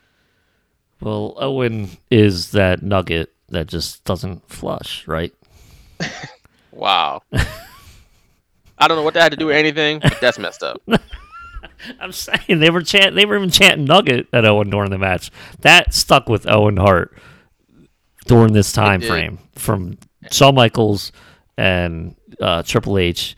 That stuck with him, and even like they chanted it sometimes when he was a babyface, but once he turned heel and joined the Nation, they were chanting Nugget at him every single week, and it was still here. Too. He would run out of the arena covering his ears. So maybe that's what he meant by that. Like, Owen's never going to go away. He's never going to get flushed. So if he could just stay there and take Mark Henry's punches. Okay. But, yeah, they didn't really do much with that. No. I totally forgot about the Nugget business, too, before I heard the crowd start chanting it. I was like, oh, yeah. It's so dumb, too. Nugget. And it made it worse because he would react to it. Yeah. Like, what? I'm not a nugget. So Owen was great. This was, I don't think he had done the Blue Blazer thing yet by this point either. Like the fake Blue Blazer or anything like that. So. Yeah, when he was like, that's Owen. We know that's you. Like. Yeah. One week it was like Coco Beware or something. So like you knew it wasn't Owen that time. Right. Like, there's a little bit of a difference between Owen Hart and Coco Beware. I'll let y'all figure out what the difference is, but the names. Yeah, that's it. Coco's got 3. Owen only had 2, so But I was watching this match, and I'm like, damn, Owen Hart and Jeff Jarrett's kind of a dope tag team together. Actually worked pretty well together as a tag team. It did. They weren't together very long, unfortunately, because Owen Hart passed away. But when I saw them in the ring, I was like, damn, they're doing double team moves and stuff like that. They're kind of a hodgepodge team, but they got the job done. I liked them. Yeah, and I think they even traveled together, so I'm sure that helped. And they were, lovers of the business, so when they were put together, I'm sure they made the most of it. You know, they were like, we're gonna make this work, and they did. That's true, and lovers of the business, and they were both like, you know, legendary families in the business. Of course, the Hart family. We all know about the, you know, Stu Hart and Bret Hart. You know, Bruce Hart, Smith Hart, all the Harts. You know, Helen Hart, who Jerry the King Lawler would make fun of mercilessly all the time. What was that? Martha Hart. I'm sorry, Martha Hart. Right? Oh, Helen Hart. Yeah, Helen was the mother, the matriarch. Right. Yeah. Martha Hart, I think, is Owen's widow. I take that back. Right. Yeah. But, and of course, can't forget the Jarrett family, which ran a territory down in Tennessee, right? Jarrett, Christine Jarrett, you know what I'm saying? So, legendary families on both sides. So, yeah, 2 second-generation wrestlers, or not really wrestlers, because Jarrett, I don't know if Jarrett really wrestled, but second-generation wrestling family members, you know, people involved with the business. So, yeah, they definitely loved it. But, yeah, I thought they were pretty dope together. The time together was brief, but I thought it was pretty good for what they were doing. Definitely a more traditional tag team from what you were seeing at this time in the Attitude Era. Yep. You didn't see a lot of, like, the New Age Outlaws were like the team at this point in '99, like probably the most popular team, but they didn't do double team moves like that. Like, they were just out there. They cut their promo to do their matches, and that was it. Like that was pretty much it. And the Hardy Boys and the Edge and Christian and Dudley Boys came after this, but they were more known. They could do the double team stuff. They could do the traditional tag team stuff, but that wasn't really what they were there for. They were there to do the big crazy matches like TLC and ladders and tables matches and stuff like that. Mm-hmm. People weren't really trying to see them do hot tags and double team moves and stuff like that. The simple things that make tag team wrestling fun and cool. But that's what we saw tonight on St. Valentine's Day Massacre from Jeff Jarrett and Owen Hart. And I wish that they kind of could have stuck around. Obviously, you know, they didn't because, of course, Owen Hart passed away tragically. But if Owen Hart, you know, lived on, and maybe they were still together as a tag team, they could have been an interesting, like opposite, almost like a polar opposite to the other tag teams, which were about taking risk and being daredevils. Mm-hmm. They could have been the more traditional team, you know, like what FTR is to, like, you know, all the AEW teams like Young Bucks and Private Party and those guys. That's what, like, I envision what Owen Hart and Jeff Jarrett could have been. Mm-hmm. Yeah. Could have been. Yeah. Absolutely. So not sure why they decided. You know, not sure why they decided to break them apart though. Like when they did. I mean, like. Yeah, I don't know. I don't remember. I don't remember them being broken up by the time Owen passed away. I thought they were still together. So. Yeah, I wonder. I just don't remember how much they were teaming up and versus Owen doing the Blue Blazer thing, you know, separately. So I don't know if that was Owen's only appearance, you know, like on shows, or if he was be like in a tag team with Jeff Jarrett, like later on in the show or something like that. I don't remember. So you might be right. He might have been doing both at the same time. Yeah, it's possible. That's part of the the dichotomy of Owen Hart pretending he wasn't on Blue Blazer, right? Which is pretty funny. Yeah. You know, those is pretty dope though, and I think we say it pretty much every time we see him. D'Lo Brown was dope, man. He was so good. This is like his post chest protector era. And I was like, now he was ready. Now he was serious. Like he was ready to win some matches. Damn it, and win the tag title and everything. And it was great. Like he had to win titles though. He was a European champ, right? I don't think anybody can duplicate what he did with his mannerisms because it's so hilarious and so like the head swagger. Like he was the only one to ever do that. Really, like the more I think about it, like I would never saw anyone walk down the aisle the way he did. It was great. I loved it. Very unique. He was European champion in '98, right? Yeah, he was. I mean, like titles. You know, but he was almost like a comedy type champion, in a good way, not like the crappy WWF comedy. It was great, but like more of a competitor with Mark Henry, like serious. Like you could, even when they came out to the ring, like he had the serious look on his face. It was almost different than he was like as a singles with, you know, the European title. I can't put my finger on it, but I just felt like it was almost like a different type character. No, that makes sense. That makes sense. I just thought for one, he's very underappreciated as a performer. For whatever reason, he just never quite even stayed in the upper mid card in WWF at this point. I'm not saying he should have been competing for world titles or been in the main events, but like, I think D'Lo Brown could have easily been a singles guy that's competing for like the IC title or been in that kind of stratosphere. Yep. And for whatever reason, it just didn't happen. And it's not like, when we talked about like with Godfather or Val Venus, where this guy kind of fell off the wayside because the characters didn't have really the depth, needed to have staying power. They were still occupations at the end of the day, except they were just more X-rated occupations. D'Lo Brown didn't have that. He didn't have that gimmick attached to him. He was his own guy, created his own type of vibe to him. Yeah. And he had size, he had ability, he had, I think, one of the best frog splashes, that people don't talk about of all time. Then I was talking. One thing I really want to talk about was his moveset. Like he had the sky high, that spine buster type move, the sit out. That was dope. That leg drop where he would and do it. Yeah, that leg drop where he would just go like with his hands, like with his hand, do the hand motions, the quick leg drop. Yep. Like he would do cool stuff. Like, and I was like, damn, like why didn't he just like stick at the top, like near the top at least for a while? I mean, I know they had a couple runs with WWE. But I always liked D'Lo Brown. Like I always thought he was a guy that they missed the boat on a little bit. Even though he won titles, he was a European champion. I think wasn't he a double champion? Wasn't he an Intercontinental champion too at the same time, or something like that? Like he held titles. He did his thing a little bit. But I remember that. I want to say at SummerSlam '99. I think he was both or one or the other. I can't remember, but either way, he had a run. It was a good run. I think he could have had more staying power. I think when they brought in the Jerichos and the Kurt Angles and the Benoits and the Guerreros, those guys, he could have still stayed there and hung with those guys. I thought he was still good. I didn't see how he got like so shoved so far down when he was doing, what was he doing? He's with like he was doing with Tiger Ali Singh or some another Indian or Arabian type of character. Cause I remember I watched Royal Rumble 2001 and they picked him out of the Rumble because they put Drew Carey in the Rumble. Oh, D'Lo Brown was with the guy. I can't remember his name on top of my head right now.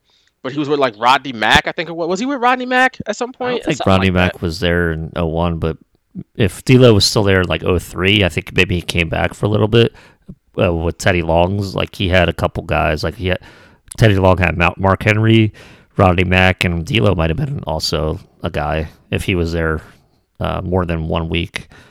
But I do remember him coming back. I do wonder, it was also, you talk about like when guys like Jericho, Benoit, Guerrero came in and whatnot.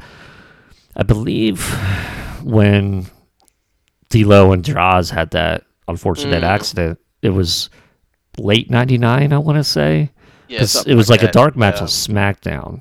So maybe, that messed him up a little bit, and maybe that like I don't know if he ever spoke publicly about that. I don't know if Droz ever did about how that affected him. They did talk about I think on Dark Side of the Ring, I think they talked about Droz getting his neck. Because which Dark Side of the Ring would that have been? It wasn't, Droz didn't have his own, but I can't remember which one they talked about. But D'Lo Brown was on it, and I think Droz was on it too, and they talked about that for like a second. And you could tell D'Lo was still like, affected by it.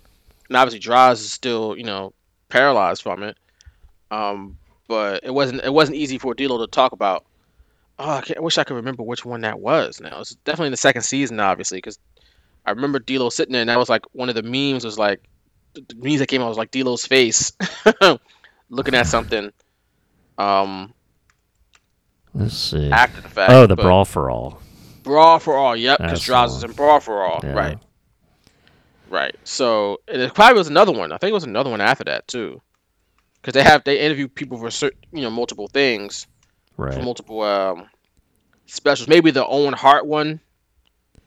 I think Owen Hart one might have been one of those as well. But I forgot Brawl for All was in season 2. I think New Jack too. The New Jack one, D'Lo Brown was in that one because he was with New Jack in Smoky Mountain. D'Lo Brown was. So, but either way, I didn't even think about that though. That may have, politically could have hurt D'Lo's standing. Even if it company. didn't, like maybe it's just his mental status. You know, like he was still wrestling, but at the same time, like, did he trust himself? You know, with certain like, hey, I don't want to hurt this guy. Like I don't want to hurt Benoit or Guerrero. Like if he was still there at the time, I know he was been released and brought back a couple times. I don't know the time frames of that, or if it would coincide with, you know, the likes of Jericho and the other guys coming over. But yeah, he would have been like the brand extension when that happened. He would have been great on Raw or SmackDown. Probably would have gotten a great run. Just based on the way he is. They brought him back in like 03, because I remember he had a match like Triple H. I think it was a blindfold match with Triple H or something like that. And then he came back in like 08, 09 or something like that. Remember he came back again. I vaguely do remember this. I vaguely remember that. Like, 08, 09, that was a bad era. That was a bad era. He would have been the only good thing about that if I remembered anything about that era. Yeah, D'Lo, I think, like I said, D'Lo, we'll give him his flowers because I thought he was a really dope talent. He's also a commentator on the Impact now, so he's still around, still on TV every week. Him and Matt Stryker are now the commentating team for Impact Wrestling. Dope. Good for D'Lo Brown. Yeah. Good for D'Lo Brown. Because again, I think he's very underappreciated. And I think a lot of people who watched during that time still remember D'Lo Brown. They remember the theme song, which was dope.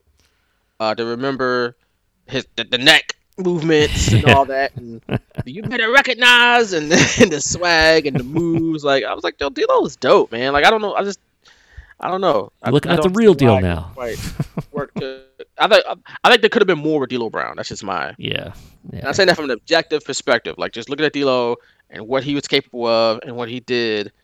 I was like, damn, they could have did more. He was talented. He was really talented. He had the charisma, you know. So I don't know, but. In this match, D'Lo Brown was, you know, whooping ass and taking names, but all of a sudden, Deborah and Ivory start going at it outside of the ring, and that prompted him to suddenly want to break it up. Yeah, it's like, what are you doing, man? You got Ivory to handle that. Like, what are you doing getting involved? D'Lo, come on. He's there.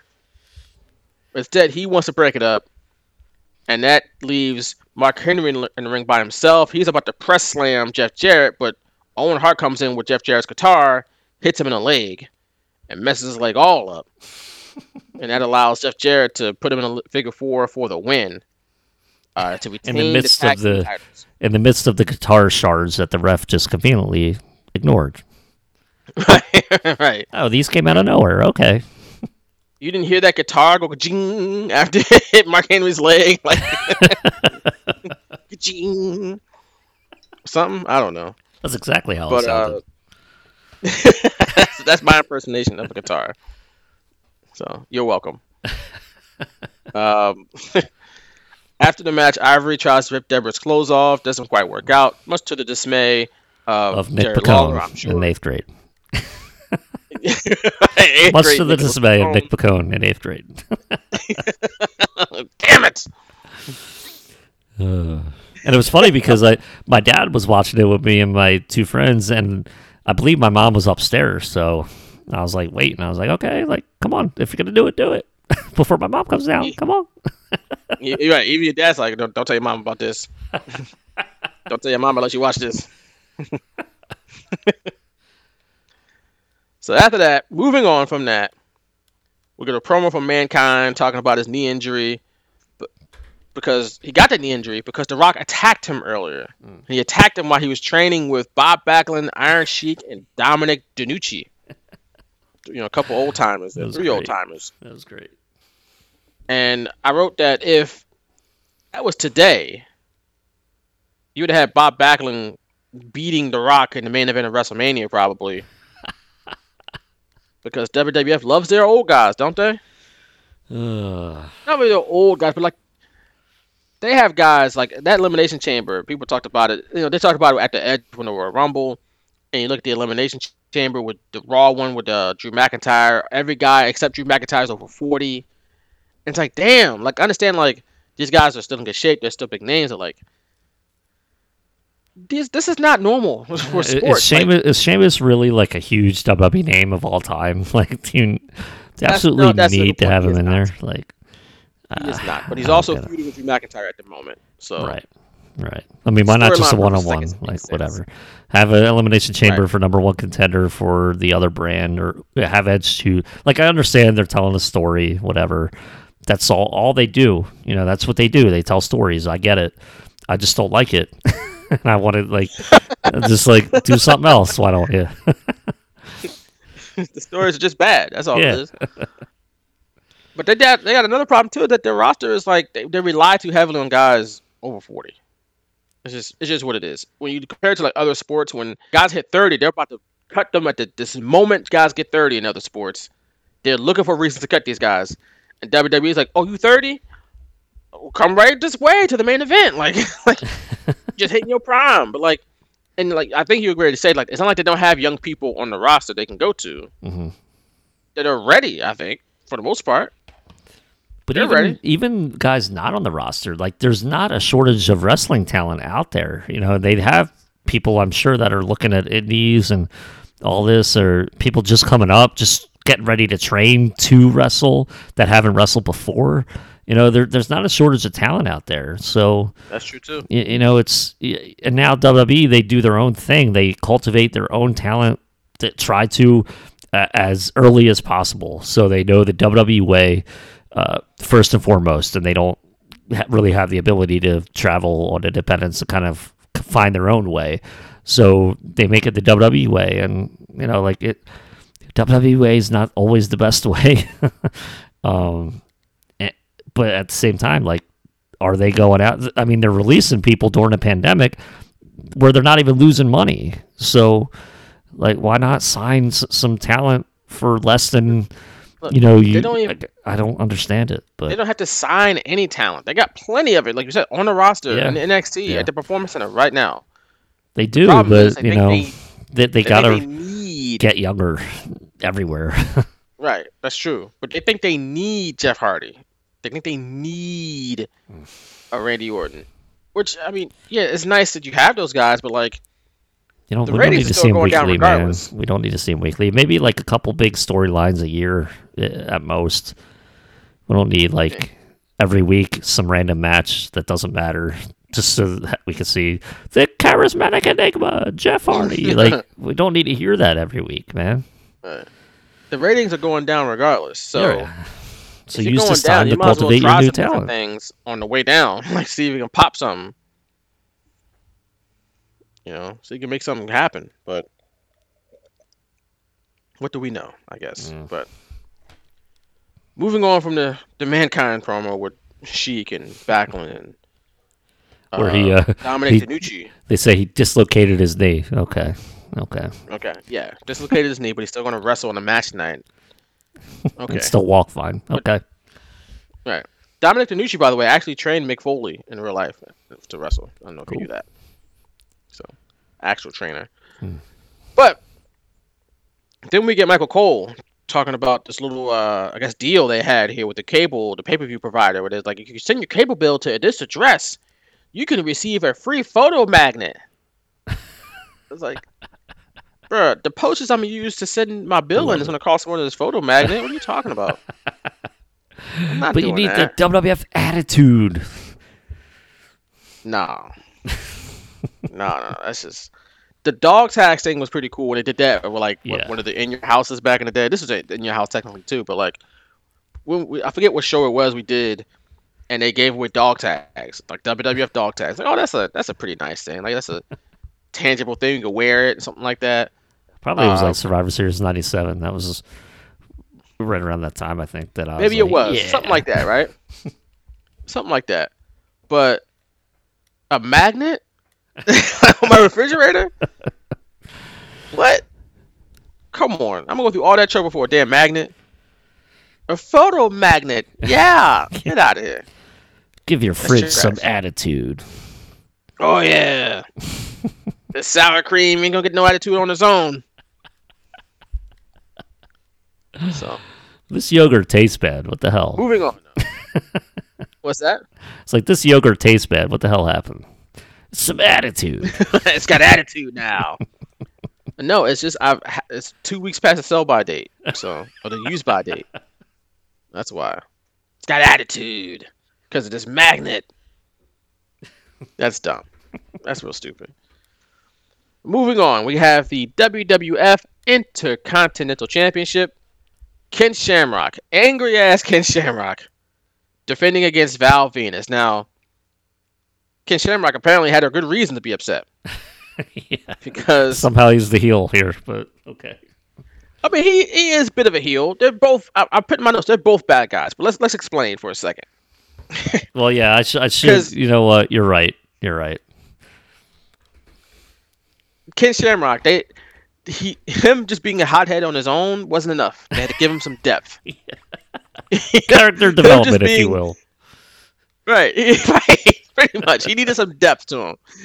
Him just being the world's most dangerous man wasn't enough. He needed more. They gave him a sister. Not only did they give him a sister, they gave him a fine sister. And Ryan Shamrock, who's going to get the attention of the boys, see? Specifically, that dirty ass Val Venus. He's probably had every STD under the sun because he's a porn star. And of course, when she sees Val Venus and Venus sees her, they start messing with each other. Things happen. Things happen. They get this video package, by the way, hilarious. For this match was wild. Hilarious. I loved it. What is this? They cut into like crazy psycho Ken Shamrock, and they're you showing Val Venus in the shower with Ryan Shamrock, and they're filling up on each other. It's like, what the hell? Bro. And every time I turned around in this video package, Shamrock is beating the hell out of Val Venus. That is what I love the most about this, because they put his like whatever he said in the promo. I promised my sister I wouldn't lay a hand on him, and they put that in the video, and then boom, you see him like kicking Val's ass, and it's hilarious. Whooping his ass. I laughed out loud. I'm like, bro, if I'm Val Venus, I'm leaving her alone. Like, right? It's not worth it. Ain't Val. no woman worth getting my ass whipped every week for. Also, Val's not the smartest guy. We've come to find out. No, and we know that now in hindsight, given what happened to him and over the years. But is any woman worth getting your ass whipped by her brother every single week? Hell no. No, like, girl, you crazy. I ain't got time for this. I'm Val Venus. Like, I can get any woman out. We hear the women in the crowd. I can mess with any of them. You're nice, but you ain't that nice. I can get my ass whooped every week. No, that's stupid. But he winds up dropping her anyway later down the road. Like, come on. Of course, that's the thing I wrote here. Is that Ken Shamrock was the bad guy in the storyline for good reason, because his sister and storyline, Ryan Shamrock, is a grown woman. So in theory, she can date whoever she wants. Right. But in Ken Shamrock's mind, he knows Val Venus. We all know Val Venus. We know he ain't nothing. All right? We all know he gonna dog her out. We all know this, and Ken Shamrock knew it. The only person that didn't know it in the storyline was Ryan Shamrock. Yeah. She was hypnotized by the D, I guess, as I call it. The big Valboski. Yeah. Yeah, I gotta call it that. The big Valboski. Right? And she was blinded by that. Even though they loved each other. No. Yeah. We knew he was going to dog her out. He had his heart on that's why he for whooping her. his ass every week, because he knew he was going to dog her out. I'm not letting you dog her out. I'm going to beat your ass until you leave her alone. So that's what made them both bad guys. Like, who do you root for in this story? I don't root for anybody. Because Ken Shamrock, Val Venus is going to dog her out. But Ken Shamrock is being a bad brother. She's a grown woman. She got to make those mistakes on her own. Even though you see it coming from a mile away, you can't force her not to do it. That's going to make her want to do it even more, if anything.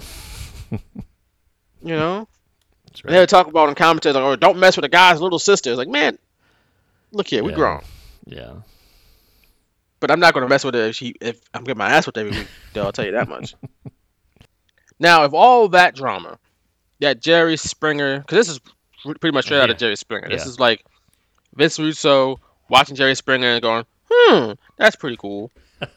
So, if that wasn't enough, there's also a special referee in this match for no real reason. Because Earl Hebner's a coward. Well, all the referees apparently were cowards, because None of them wanted to referee Ken Shamrock matches. Earl Hebner was the captain, right? And he was like, none of my referees are gonna ref this. He was the senior referee. He's a little coward ass mofo. In his place, or in the referee's place, was Billy Gunn. Oh my goodness. Who apparently didn't like either Ken Shamrock or Val Venus, but there he's was out nobody to root for in this match. Like, no, I didn't Not want to. Even one Billy person. Gunn wasn't a good guy. Not one. Not one person. I do not know what they were going for with this. This was Vince Russo. There's some good, and then there's the bad. And then there's some stupid stuff. And this is part of that stupid stuff. It's like I don't know what's going on here. Like this I'm is gonna just quote that. I'm gonna quote that on our episode info: the good and the bad, and then the stupid stuff. right. Stuff that doesn't make any sense. You know, applying logic to illogical situations, I guess.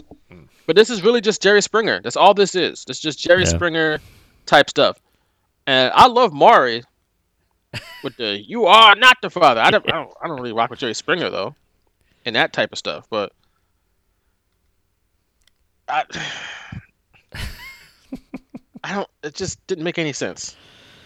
No, not even with the Big Valboski having a hard-on for you, which I had no clue what meant. That was a euphemism in 1999. I was like, that makes no sense, but okay. He's got a heart on himself for all the ladies. Isn't Ryan jealous? I don't understand.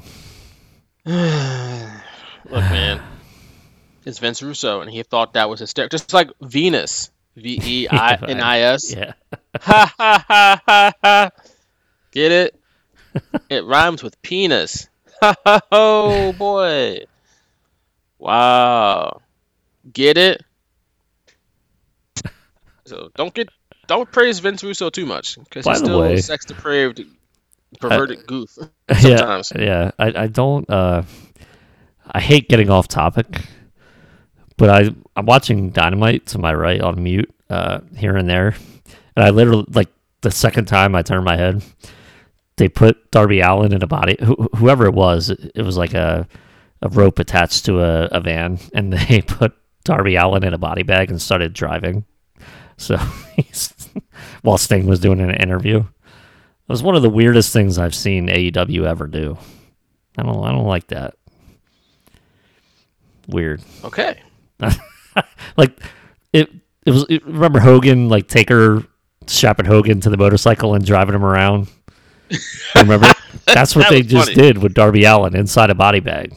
Like somebody said they basically redid the Big Show Boss Man segment from '99. Oh god, yeah. Remember that? That too. Oh my god. You talk about something funny. Big Boss Man in 1999.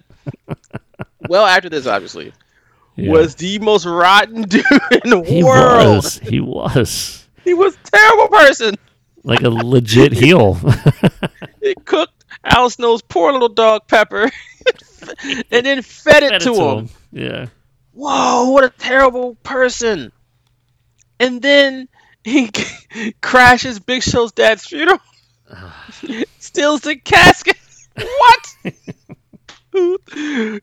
He definitely won Player Hater of the Year in 99. Yeah. Like, Silky Johnson got it in 2000, 2001, but Big Boss Man had to be a shoe-in for Player Hater of the Year in 99, boy. Whoa. How you steal this man's dad's caskets? And Big Show jumps on it, and there's all leather. He had the all leather suit. Yeah. If they had the Slammies in 99, that would have won Oh My God Moment of the Year. Oh man, I said, "Oh my God!" while laughing. Oh my God, that's funny! Like, I think that was even taped. It was like on a SmackDown, and I remember reading the spoilers because they aired it. I guess to the people in the audience that day or that night. And I remember reading it, and I was like, "This what? Like, how is this going to play out on TV?" Yeah, one of the more memorable moments for maybe not all the right reasons, but geez. Boss Man did not kid around. He was an evil person in 99. It just rest in peace, Big Boss Man. That was tremendous stuff. but this Intercontinental Championship match was a doozy because Val Venus is crazy as all hell today. Not a good person today, but he was pretty talented back in the day as Val Venus. The gimmick didn't have a lot of legs. He was an upper body guy, yeah. Yeah, but he could grow in the ring. Like, he had a look. He was into that character. I'm just saying, he was an upper body. He did not. He skipped leg day every day. Damn. That's what stood out to me here watching him. I was like, what? Like, that's why he looked so weird to me back then. It's like, an upper body business, man. Like, yeah, black knee pads, black boots, and like a purple tights that nothing ever matched. And then he finally started. He's finally got black tights like 2 years into his run. It was so weird. Everything about him was so weird. Maybe it's just because it was uncomfortably awkward watching his porn star stuff when my parents were watching at the same time. That's fair. So that is fair, but he was talented. Yeah, he was talented. So I'll give him credit for that. And of course, so was Ken Shamrock, who I thought should have at least had a lengthy run with Steve Austin for the title. Yeah, that would have been good. So we got two talented guys in the ring for the Intercontinental Championship. Yeah, Billy Gunn is there. Doesn't really fit, but he's talented too, but whatever. This match just didn't click for me at all, bro. It's slow to a crawl at multiple points. It just seemed like they just wasn't on the same page. It wasn't just a real flow to it. It didn't really have a flow. And then Billy Gunn is like kind of late on some of the pins, some of the pinfalls, and it just didn't work for me. Yeah, didn't hold up well. I don't know how I liked it back then, but this sucked. Yeah, it kind of didn't. It sucked. I hate to say it because they're both really talented at the time. Again, Val Venus is a wild boy, but at the time, he was really talented. But so at some point, Ken Shamrock has Val Venus in the ankle lock. Val is crawling through the ropes. Ryan Shamrock grabs his hand and pulls him the rest of the way to the ropes. This, of course, ticks off Ken Shamrock, her brother. It's like, hey, blood is thicker than water. What are you doing? Slap me. It's like, wait, what? Huh? I noticed that right away, and one of my friends looked at me and was like, "Did he just say to slap him?" I was like, "Yeah, he was calling a spot because she probably forgot." I was trying to be like the cool inside wrestling person. I was like, "Yeah, I read this on the internet." Yeah, I was like, "Yeah," so I was like, "She missed her spot." She missed her spot. She botched. So yeah, so Ken had to say it out loud for everyone to hear. So, yeah, very awkward. I mean, I guess that, or he had to call it for because he had to know, she had to know when to actually do it. She couldn't just haul off and slap him right away.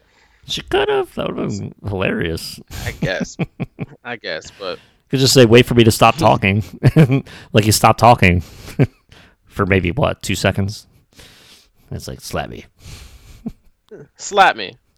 And then that was it. She slaps him with a terrible slap. Oh, brutal. It's bad. It makes Stephanie McMahon slap like punches somebody's face off compared to what she did. Like Stephanie McMahon slaps the hell out of people, but compared to Ryan Shamrock, Stephanie McMahon is slapping people's heads clean off their shoulders. Compared to that, smooth off. So then we get Billy Gunn involved. He's trying to talk some sense into Ken, I guess. Shamrock shoves Billy Gunn. Billy Gunn hits him. Ken Shamrock goes back into the ring, gets rolled up by Shamrock. Oh, rolled up by Val Venus, I should say. And then Billy Gunn does a quick count, and then that's the end of the match. We have a new Intercontinental Champion. He goes 1, 2, 3. And that's how the title changed hands. What an awful finish. Brutal. That was terrible. And then with Ken and Billy start brawling in the aisleway. And then Ken just stops and he leaves, and then Billy Gunn goes in the ring and starts brawling with Val. It was so... Didn't make sense. Yeah. Nothing made sense. Nothing made sense. But I will say, this was our first good look at the aisle when Billy Gunn and Shamrock were in the aisle brawling. That red carpet was really cool. It was really a good look. You didn't see that red carpet a lot on wrestling shows. And I noticed it first in Super Brawl 98 with WCW. They had the red carpet coming down to the ring. And it just, for some reason, it changes the whole aesthetic for me. And I love it. I love the red carpet look. I wish they used it more. I honestly didn't even notice it. Yeah, it's just like an aesthetic for me that, they have it's wide. It takes up almost the whole aisle. It's not just a little strip. And it goes from the entrance to the ring. And I was just like, man, that's cool. Like, I don't. Obviously, it was maybe played off the St. Valentine's Day thing because they don't normally do that. WWE doesn't normally do that. WCW did it a few times for some of their shows, and I really liked it. And it's just funny that that's what I took the most out of this match. Oh. That's because this match was garbage. Bring back the red carpet. Bring it back, I guess. Anything would be better than what we just saw here with Shamrock, Val Venus, and Billy Gunn, and of course, Ryan Shamrock. Man, this was bad. This was just stupid. I'm sorry. Just really bad. And Ryan stuck around too for a while, which is crazy. She did. It was just, what the hell?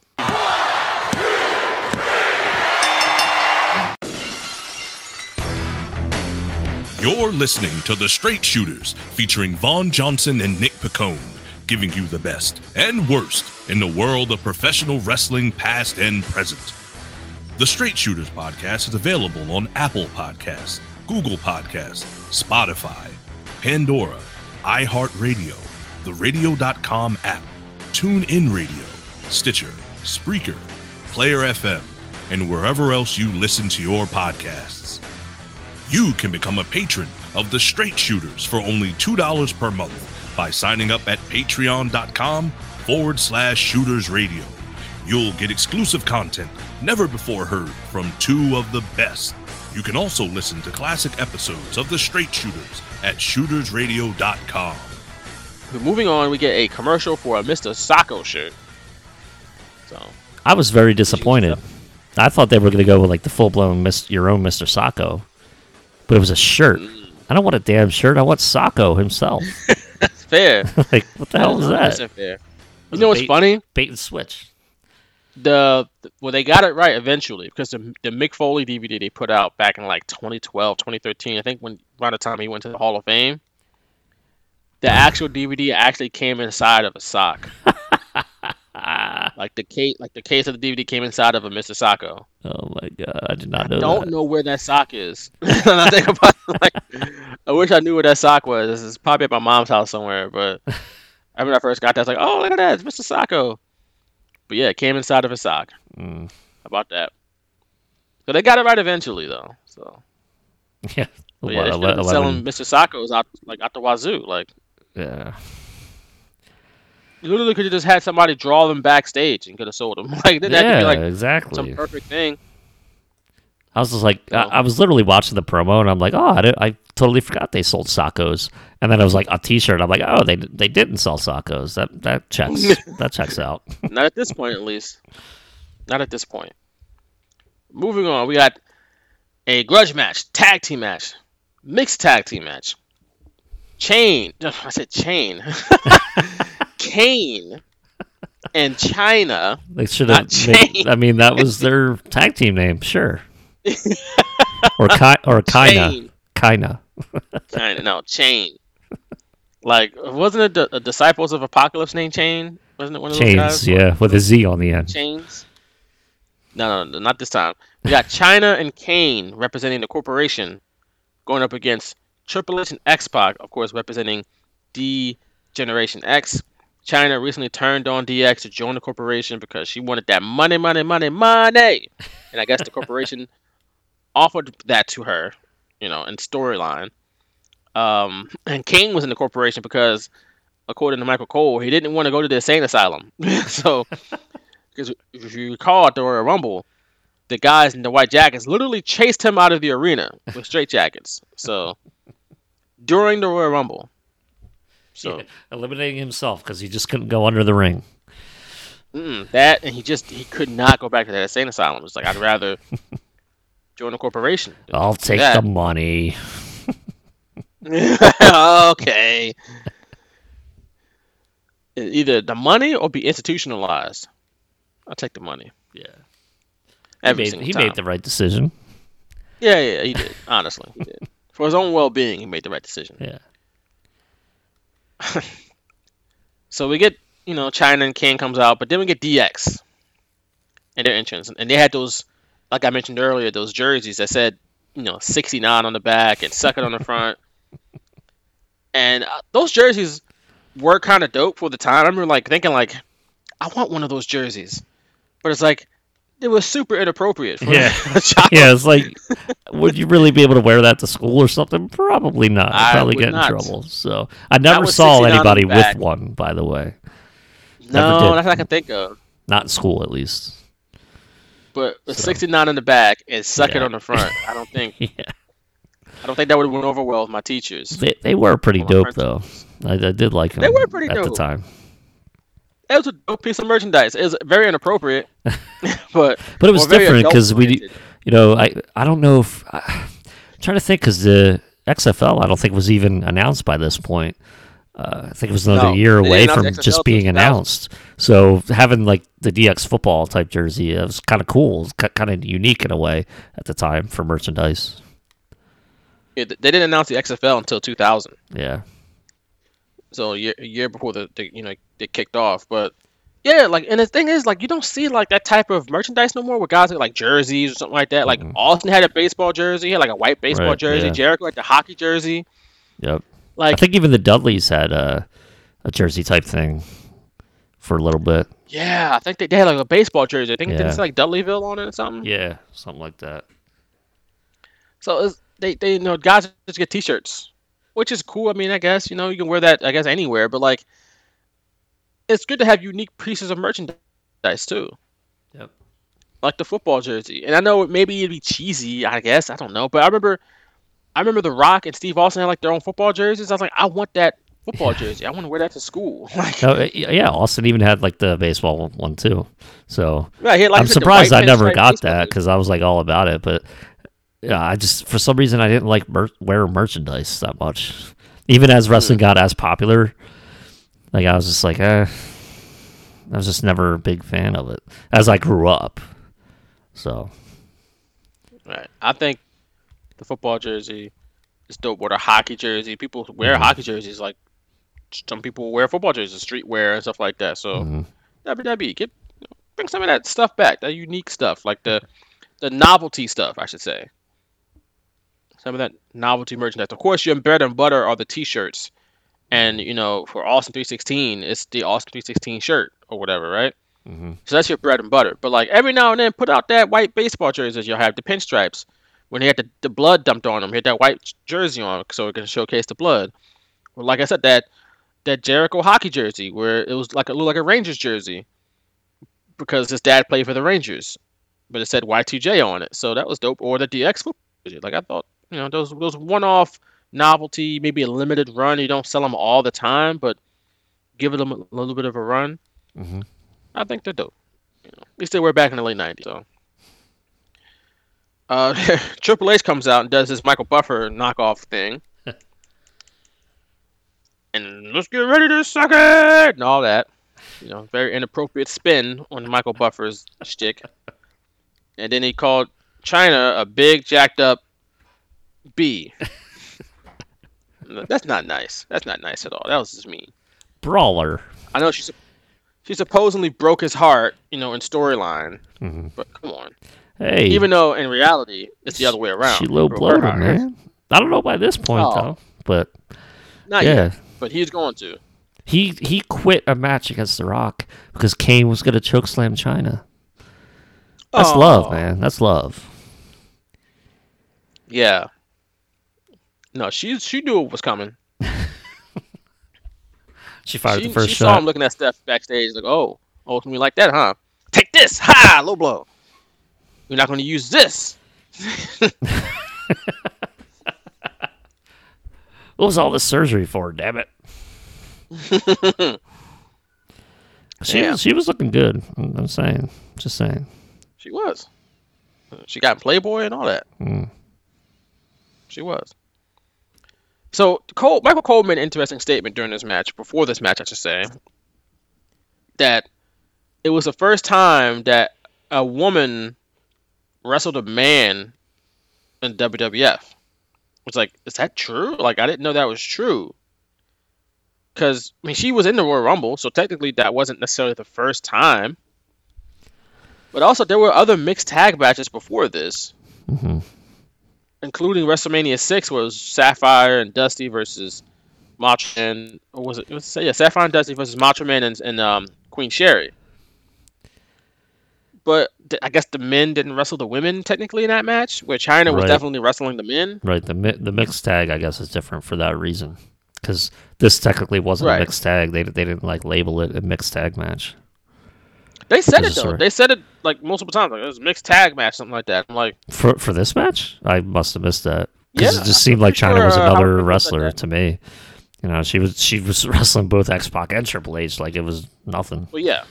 So that's what I'm saying. Like China, I didn't notice. She's definitely wrestling with the men, but like I thought they said, at least I thought Howard Finkel or Michael Cole said that this was a mix or intergender. Maybe I don't know. You could be right. I could have missed it.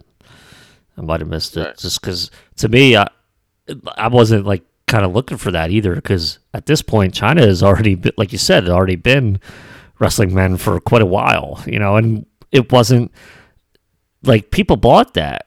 You know, they bought that China had a chance, I guess, against the guys because of the way she was perceived and the way she did it, like the way she went out and physically did that. And I think the only thing in this match was like she even did like a running power slam on X-Pac.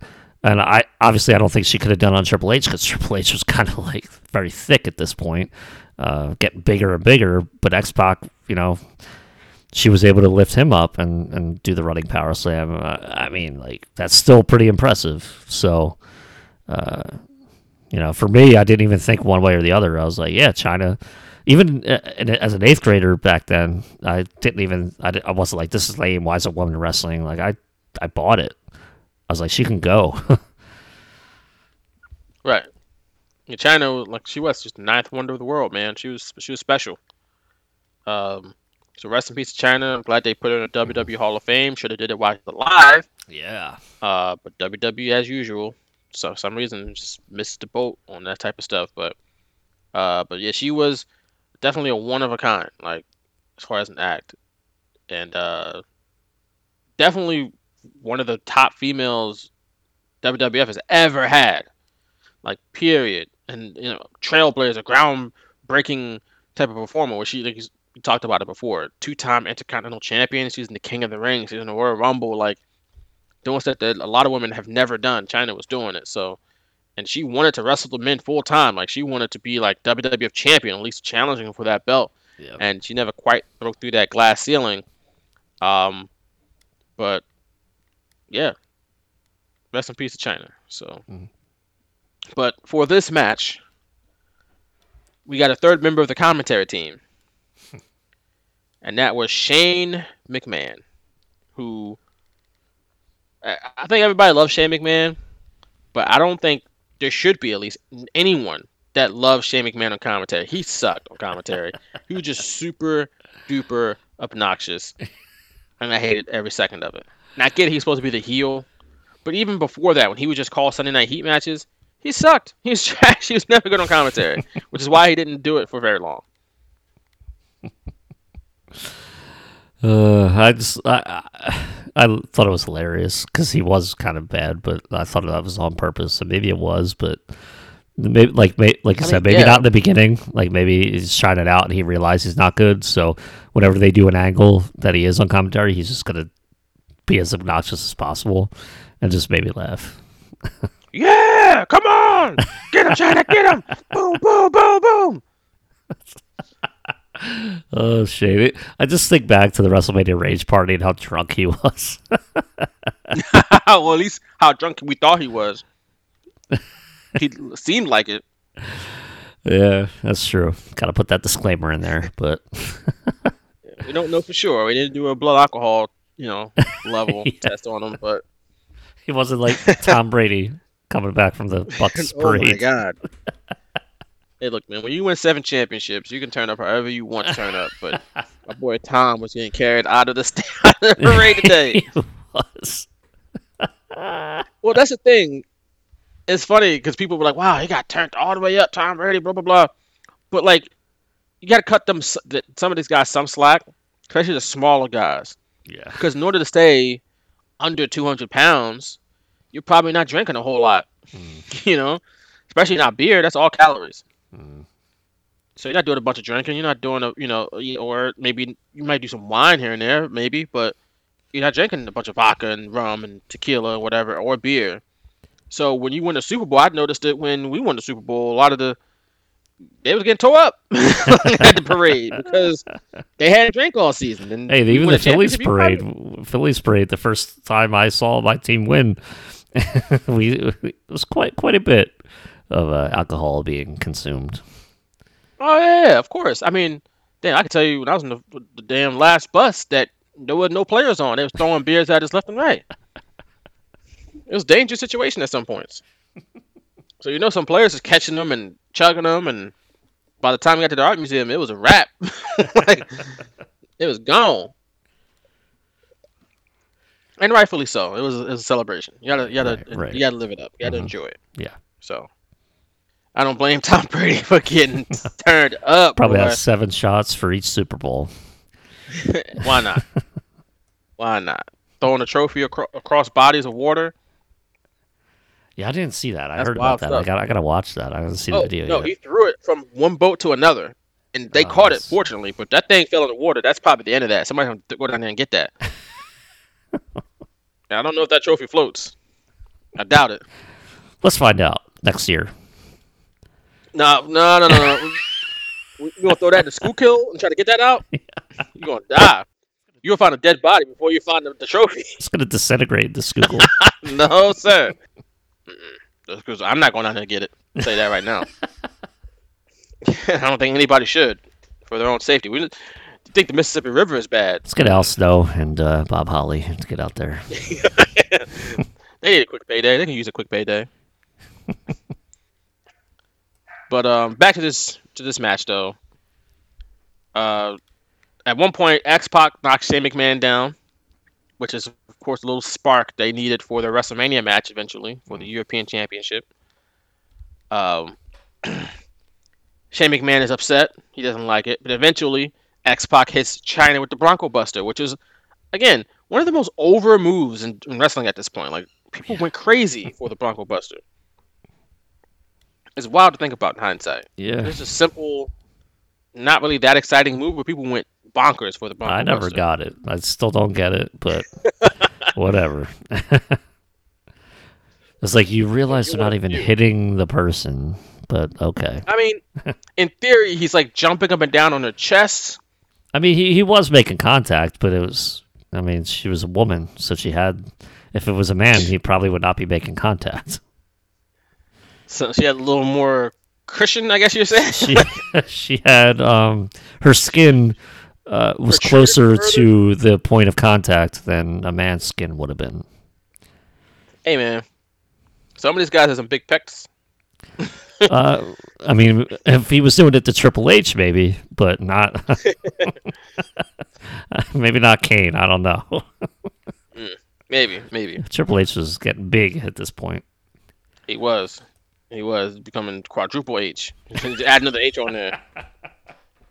He was getting ready for a singles run, man. Like, I can't be skinny Triple H. It's true. You know? Yeah, he had to bulk up a little bit. And this reminded me, by the way, you talked about when we did the deep dive on the 99 Rumble, how that promo, the DX promo, kind of hinted towards them splitting. And as we'll see, that continued into this match where there was also a hint of splits. Oh, yeah. So yeah, it was kind of reminded me a little bit about what you said about that. I obviously didn't see it back then. Me as a fan, I was like, DX isn't going to split. They even did like the tease before China even joined the corporation. She's like, if the only one that's going to split it is me or something like that. And then China mooned the crowd, and I remember being confused. They were talking about like a DX split, and I totally forgot about this until the video package before this match. I totally forgot that happened. And you thought the split was something about like her mooning the crowd? yeah, they did it, and Michael Cole was like, "They got us, King." I was like, "Wait, what? Like, what is going on?" Like, I had I had not thought they were even going to split. So this had to happen like after. Obviously, I forget when that happened. Probably in the fall, maybe, or closer to the winter. I don't exactly remember when they did that, but it was in the video package before this match. So, hey, I recall that. Very, very weird. But it's funny because I'm picking up things about them hinting at the split that I didn't pick up back then. Mm-hmm. That's it. I saw the word Rumble. It was clearly going to happen. But one thing was clear is that Shane McMahon did not like X-Pac. And while X-Pac was hitting the Bronco Buster, Shane McMahon attacked him. And then he ran away. He did. Which caused X-Pac to chase after him for no reason. Like, why? You had a whole match going on. You're just going to leave? And then that left Triple H by himself. Which is why Triple H left DX eventually. It's like, y'all stupid. I can't mess with y'all. I can't bang with y'all. Like, I'm going to get beat just being because y'all dumb. You just leave me like that? And Triple H almost had to win. He's about to pedigree China. Then Kane came in and chokeslammed him. Damn. And then he pulled China on top of Triple H. And that was it. And Triple H is like, you know what? They got me. And you know what? They ain't going to get me again because I'm going to join them. Can't beat them, join them. I'm going to join them. And the next month at WrestleMania, I'm going to do it. But before that, we got to have China turn on Kane, right? Right?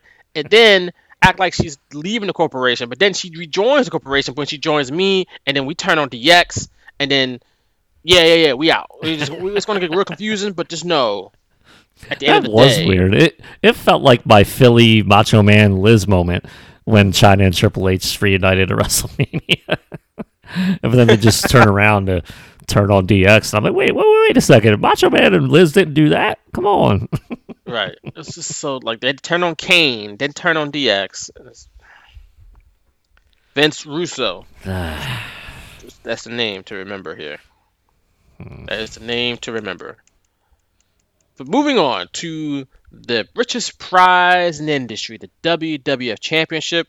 It will be defended in a last man standing match. One of my least favorite stipulations going. We must have a winner. We must have. When they said that, there was not going to be a winner. No.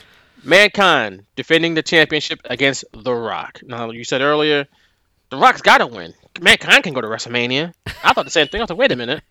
I didn't know the Mankind kept the title here. I forgot all about that. It's like, wait a second, The Rock won it in the Rumble. Like, what happened between that? It's like, oh yeah, halftime heat, duh. Halftime heat, which we did live commentate. We did. On a past episode of the Straight Shooters. I should have tweeted that out or reposted it. Damn it. It's all right. It's all right. It's in the archives. If you're listening to it right now, go check it out. It was a dope episode of the Straight Shooters back in the day. Also a fun match to just watch. It's crazy to think about that they we did had a the match. audio too, so you could listen to it. Yes, and it's crazy they did a match during halftime of the Super Bowl, and people watched it. I know they did that a couple years ago. I'm trying to think did which, it. It was which on WrestleMania WWE Network. was. It was like an NXT match. Yeah, was that like during the Patriots-Rams Super Bowl? Oh, I have no clue. Yeah, I think so, because it wasn't the Eagles-Patriots, so they didn't do that before then either. No, because I definitely didn't watch it that time. Yeah. Yeah, it was 2019, so that would have been Patriots-Rams yeah. the next year. Yeah, because I watched this particular match. I wouldn't have watched it during the Eagles one. Right. I taped that on the halftime heat with Mankind and The Rock. I remember I was like, it's going to have its own tape. I'm not going to tape anything over it, or I had one of those like 60-minute like Disney tapes or whatever. And I remember putting the piece of tape on it and be like, you're going to be my halftime heat tape. I forget what I taped over though, but yes, that was a wild time that they would just do that. Genius concept though, because it gave people. I'm sure people turned off halftime show to watch a wrestling match because wrestling was so hot back in 1999. Mm-hmm. But this is after halftime heat. This match here, And we got Mankind, of course. He won the title at halftime. He's defending against The Rock. And Mankind started the match by turning his back and putting his hands behind his back, like as if he was handcuffed, like he was at the Royal Rumble. I don't know what that really accomplished. I guess it was his version of the rope-a-dope. Which I guess works better. Attack me from behind, and then I'll make my comeback. I guess works better with The Rock than it would with Mark Henry, though. Because Mark Henry will punch through your chest. Don't do that. Don't let Mark Henry punch you. Just word of advice. Just don't. Don't do that. But The Rock was like, okay, I'll beat you up, and he did. But eventually, Mankind hit him with the title belt. They fought to up the entranceway into the stands and all that electrical equipment stuff that they did at the Royal Rumble. And Michael Cole's like, no, don't go the electrical equipment. My God, remember what happened last time? Yes, we do. It just happened last month. Tell him again, Michael. Tell him again. Do you remember what happened last time? Right. Vince is like, make sure they know that this happened last month. The Royal Rumble King, do you remember what happened? Yes. I was there, idiot. like Jerry Lawler would say that. The thing I hated the most about him, though, he would always say King, like he was talking to him. But I hated it. I know Jim Ross did it too, but it's like, oh, King, do you believe this? It's like, stop. Please stop. Actually, I do. I'm watching it right now. Eventually, Mankind DDTs The Rock through a table that had monitors on it. And then, this is when, I think this first time when the referee started counting to 10. And I was thinking, like, man, because I thought this during the Kevin Owens-Roman Reigns match at the Royal Rumble. Like, if this was a boxing match, it would be a TKO right away. Like, these dudes are wobbling, and they barely make it back to their feet before the count of 10. Like, all your feet have to do in the last man standing match is touch the ground. You don't have to you can stand there for a second, and they'll stop the count, and you can just fall back down. Yep. Like, this is boxing, TKO, match is over. Like, he can't answer the 8 count. He can't answer a standing. You gotta have a standing 8 count. You gotta stand up before the count of 8 to not get TKO'd in boxing. Or KO'd, I guess. Yeah, and they count quick, too, the boxing refs. Yeah, because 1, 2, 3. 10 seconds, not 1. Yeah. 2. Mississippi 3. Like 10 years to count, and then the dude just barely makes his toes barely touch the ground, and like, okay, he's up. Then he falls back down. This man's eyes are on the back of his head. He's stumbling. Looks like a damn zombie out there. Who's the ref for this match, by the way? I did not pay attention. Earl Hebner. Oh, there you go. Okay. That's every wrestling referee, though. I know, but Earl Hebner sucks. So dudes will roll out of the ring and like roll on their feet, like just to stand up. Yeah, I'm surprised. Like, okay, he's up. We haven't seen that more often, but yeah, it's just a very big difference between wrestling and boxing. So eventually, we get back into the ring. Mick Foley tries the people's elbow, but he missed. And then The Rock capitalizes by beating up Mick Foley outside of the ring, and then grabs the headset again. Every big match this man had, he would grab the headset, grab a microphone during the match, and start talking trash. The only one to do it, like this time. No one at WCW did it. No one at ECW did it. The Rock was the only one. And it was fantastic every single time. He would say, I'm going to beat you with different languages. He's like, Vale from Francais. I'm doing it in Chinese. He was fantastic. But one thing I noticed while they were battling it out outside of the ring was that the ringside area used to be so crowded because they had all the photographers, they had all the bunch of cameramen. Yep. And I put that like it was a good and bad thing, because I understand WWE when they got rid of all the photographers and all that you want more of a clean shot. You want more room for your wrestlers to be able to do stuff. You don't want a bunch of people in the way and a bunch of wires and cables getting pulled. So it's a much cleaner visual when stuff is happening outside of the ring. I understand that. But also, I kind of like this because it added to just how frantic and how crazy things are getting outside of the ring. Like, you got a bunch of people out there. There's a bunch of stuff going on. It's just kind of chaotic. Where now, guys are kind of outside of the ring. It looks kind of sterile. It looks kind of just like sanitized. It looks basic. It's just like, oh, here they go outside of the ring again. It looks almost as if this is supposed to happen. Because there's so much room for them to operate, you know? Yeah. There's no one in their way. Because the match is supposed to take place in the ring. You look at let's say a boxing match or a UFC show. Everything happens in the ring or in the cage, obviously. So there's people right next to the cage or right next to the ring doing their jobs, doing their scorecards or doing whatever. Because there's no need to have a whole bunch of room outside the ring. Because they're not going to be out there. Mm-hmm. So again, I understand why they don't have it that way anymore. But to me, it kind of added to, again, I guess, that realism of, these people are here because this is where photographers usually are anyway. So, and now when stuff is happening outside the ring, it looks like it's not supposed to happen. It's just chaotic and frantic, and cameras are moving, and people are scurrying out the way, and it's just, I don't know. It's, like I said, it's good and bad. Yeah, I didn't like it. I didn't like it the way you like it. I thought it was too much. I always thought it was too much. I first really noticed it at WrestleMania 11 with LT and Bam Bam when they had the photographers there pretty much the whole night. But I'm never a fan of that. I know it's for like the magazines and stuff like that, but I hated it. I felt it looked too cluttered, and I didn't like that. I actually prefer the aesthetic of no one on the outside, the way you don't at this point, because you feel like it kind of like, yeah, things happening outside is normal, where really it shouldn't be, but it is now. And what I do like, I guess, with the Thunderdome now, it's weird. I don't like it, but like with a live crowd, I guess I like it better. But I do like that they don't have anyone outside the ring, basically, and everything is too clean. And it's weird because it goes against like why I hate WWE's products of how they make it look so like simple and kind of like annoying and just stupid at times. But that's one area that I kind of like dig. And if there were too many people there, I would feel like weird. I don't know. I understand. Can't explain it.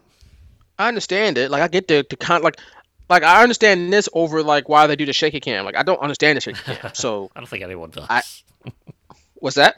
I don't think anyone understands the shaky cam. No, not except at all. two people. So, right, Vince McMahon and Kevin Dunn. Yeah. But with this, I actually do understand it. So that's why I'm not like wholly against it. Would I prefer it the old way? Yeah, but I get this. I understand why. I understand the logic behind this. Where a lot of other things WWE does, I can't find the logic in it. It's just something that they just randomly, arbitrarily did just because. But with this, it makes total sense why they did it. That doesn't mean I still 100% agree with it, but I get it. You know what I'm saying? So, it's all right. It is the way it is. Like I said, it is cleaner. It is, the guys got more room so they could do like more stuff. You know what I'm saying? Without being restricted by a bunch of cameramen or a bunch of cable and wires and stuff like that. So I do understand that, and maybe the wrestlers prefer it that way too. But there's something about that, just that franticness of the old way that I kind of like and kind of miss. But I get, some things they can stay in the past, I guess. So I don't know, but. We move on to Mankind is about to, I think it looks like he's about to power drive The Rock through the announce table. Yeah. But The Rock reverses and flips and backdrops, I should say, Mankind off the announce table onto the floor, and Michael Cole, you would have thought he saw someone get shot in the face right in front of him. Because he yelled, "No!" Like in a movie. No! Like somebody fell off a cliff or something. Like, no. He said it like 6 times. No. And then literally there were like 2 or 3 seconds go by, and then all Lawler responds with is, yes. And only one time, too. He was just like, This is yes! where Daniel Bryan got it from. Yeah, exactly. It's just so funny. I made a note of that, too. Michael Cole screaming no, like, a billion times, and Lawler responds just by saying yes once. Like, that made me laugh. Like, what were they trying to accomplish? I understand that his head was supposed to hit the announce table or something like that. Yeah, and they should have replayed where it was clear it didn't. But I thought it should have been more of the knee, because the knee hit, like the chair or whatever it was, like that should have been where the attention was drawn, because, like, could he get up? Like, can he stand? And, like, they already did the knee angle before. So I don't know why he was so much talking about his head hitting the table, which it didn't, and not his left knee, that confused me a little bit. I was like, am I following the right story at this point? Like, what the hell's the story going? Like, come on. It's his knee, Michael. Just, no! That's the story. That is the story. Then The Rock eventually gets steel steps and tosses him right on top of right Mankind. on the floor. And Cole says, God darn it. God darn it! Bruh. All right, Michael Cole. That's enough. That's definitely not what Jim Ross said. If he would, No, he'd be like, damn it! I did Son of a bitch! I did hear. I guess Jim Ross was producing him here and there. Obviously, Vince McMahon was too. But I think Ross was back at this point, like helping him through the headset here and there. Maybe the whole night. I don't know. But I made it. I was like, there's no way Ross said, God darn it. God darn it! Like, you couldn't make yourself sound more cornier. Especially during the Attitude Era. Right. When you got Triple H calling this is his where everyone ex-girlfriend- turned on Cole. Right, he got Right Triple H there. calling his ex-girlfriend, his ex-lover, jacked up B. And here you are saying, God darn it! All right, dweeb. That was it. And Michael Cole, that was it for him. Yeah. He never came back from that. The Rock crossed the line. God darn it! Come on. But then The Rock gets on the microphone and everything gets so much better. Because he starts singing Heartbreak Hotel from Elvis, but with his own, it's the Rock remix. Talks about the Jabroni Drive and the SmackDown Hotel. Ba ba ba boo. This man just loved getting on the microphone during matches and doing random He stuff, did, singing, man. He did. cussing people out. He was so damn good at it. He It was pissed the me best. off. I was angry back then. I was like, come on, Mick. Get him! He's singing now. He's singing. And then when Mick finally got the mandible claw on him, and Rock literally like leaves the microphone by his mouth. Yeah. And he goes, "Whoa, oh!" And I was dying. That was amazing. Ah! That was great. Like, he could have tossed the microphone. He could have like sold it that way, but no, he needed to make sure that everyone heard that, which is amazing. I love it.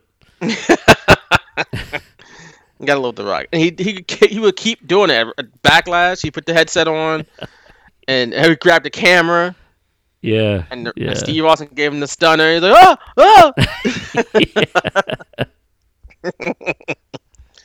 So So stupid. good. So good. So dumb. So while The Rock is in the mandible claw, he knocks Earl Hebner out of the ring, who I know you hate Earl Hebner. I was But cheering he for took that.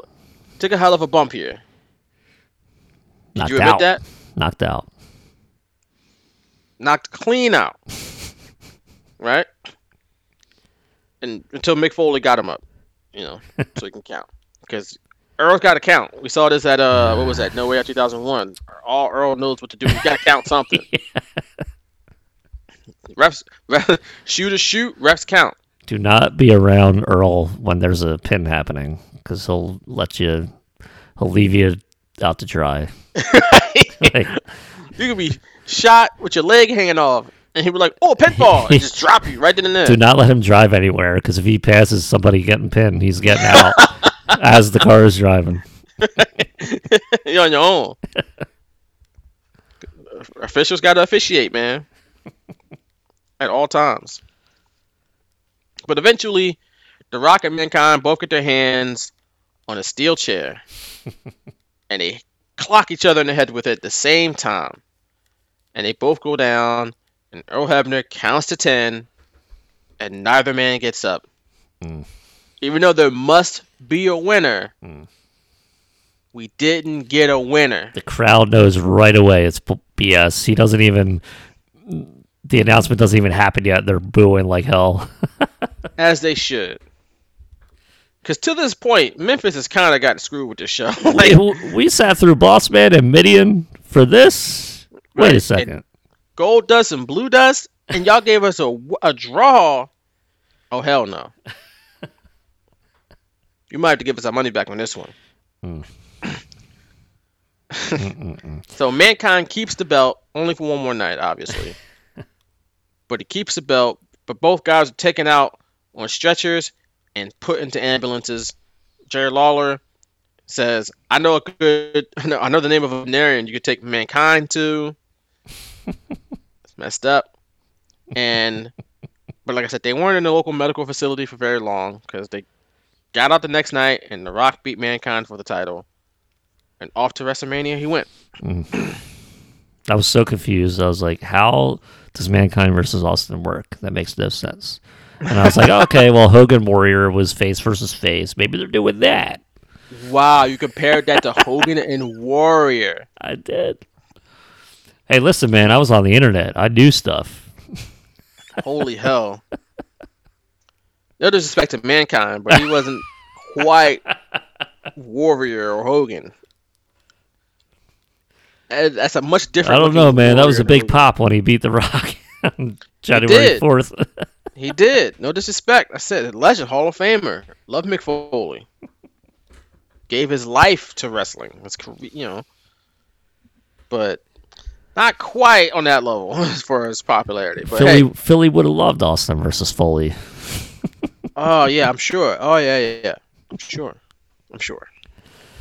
I mean, we loved it in '98, right? And he's Dude Love and all that. That's right. Yeah. Did they even come to Philly yet? Oh yeah, they did. It was Austin McMahon on Raw when Dude Love showed back up to attack Austin. See? Yeah, that was in Philly. See. The crowd was probably like, "What the hell?" Just the whole point of this match was that Steve Austin, because of Commissioner Shawn Michaels, was given the title shot at WrestleMania. Well, that's because Vince waived all his rights and privileges. So rights and privileges goes to the runner-up. Exactly. So Steve Austin is. You would think the owner of the company would know that, but yeah, he's stupid. That's why he's a bad guy, because he's dumb. That's what he should be, at least. But so Austin is number one contender for the title, but he wanted Vince McMahon in the ring so bad that he put his number one contendership on the line at St. Valentine's Day Massacre in the cage. He wanted him so bad. And in the video package, they show Steve Austin in the corporate gauntlet. And one thing I noticed is that, that was a Raw in the Sky Dome. Was like 30,000 people. A taped Raw, too. I don't think that was live. Holy hell. Yep. I remember that. You talk about hot. No promotion today could run a stadium for a television taping and draw more than like 10,000 people. Did you notice how different the lighting was? Because they went in '97 to the Sky Dome. That was right as they started like changing their TV to like Raw for 2 hours, and they were in the Sky Dome for Monday Night Raw, and it was so dark. They darkened the arena so much that they didn't darken anything for this Raw. No, that was in the Sky Dome. You saw clearly how packed it was. They darkened the arena because there wasn't that many people there. Right, exactly. Yeah, to fill up that big old stadium. Fast forward 2 years, and you're highlighting every damn seat that's in there. Exactly. Sky Dome, better known as today as the Rogers Center. But yeah, that's insane though. They had like 30,000. Yeah. WCW did it in '98 at the Georgia Dome. They had like 40,000 people. Yep. Wrestling was big time, folks.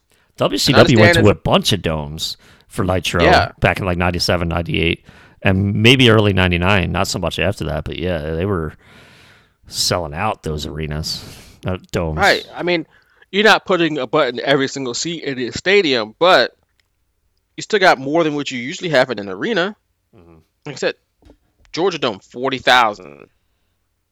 That's why for a TV taping. Sky Dome, I think they said they had 25, 30,000 people or something like that for a TV taping. You know what I'm saying? That's when your product is hot. That's not a pay-per-view. It's not a WrestleMania.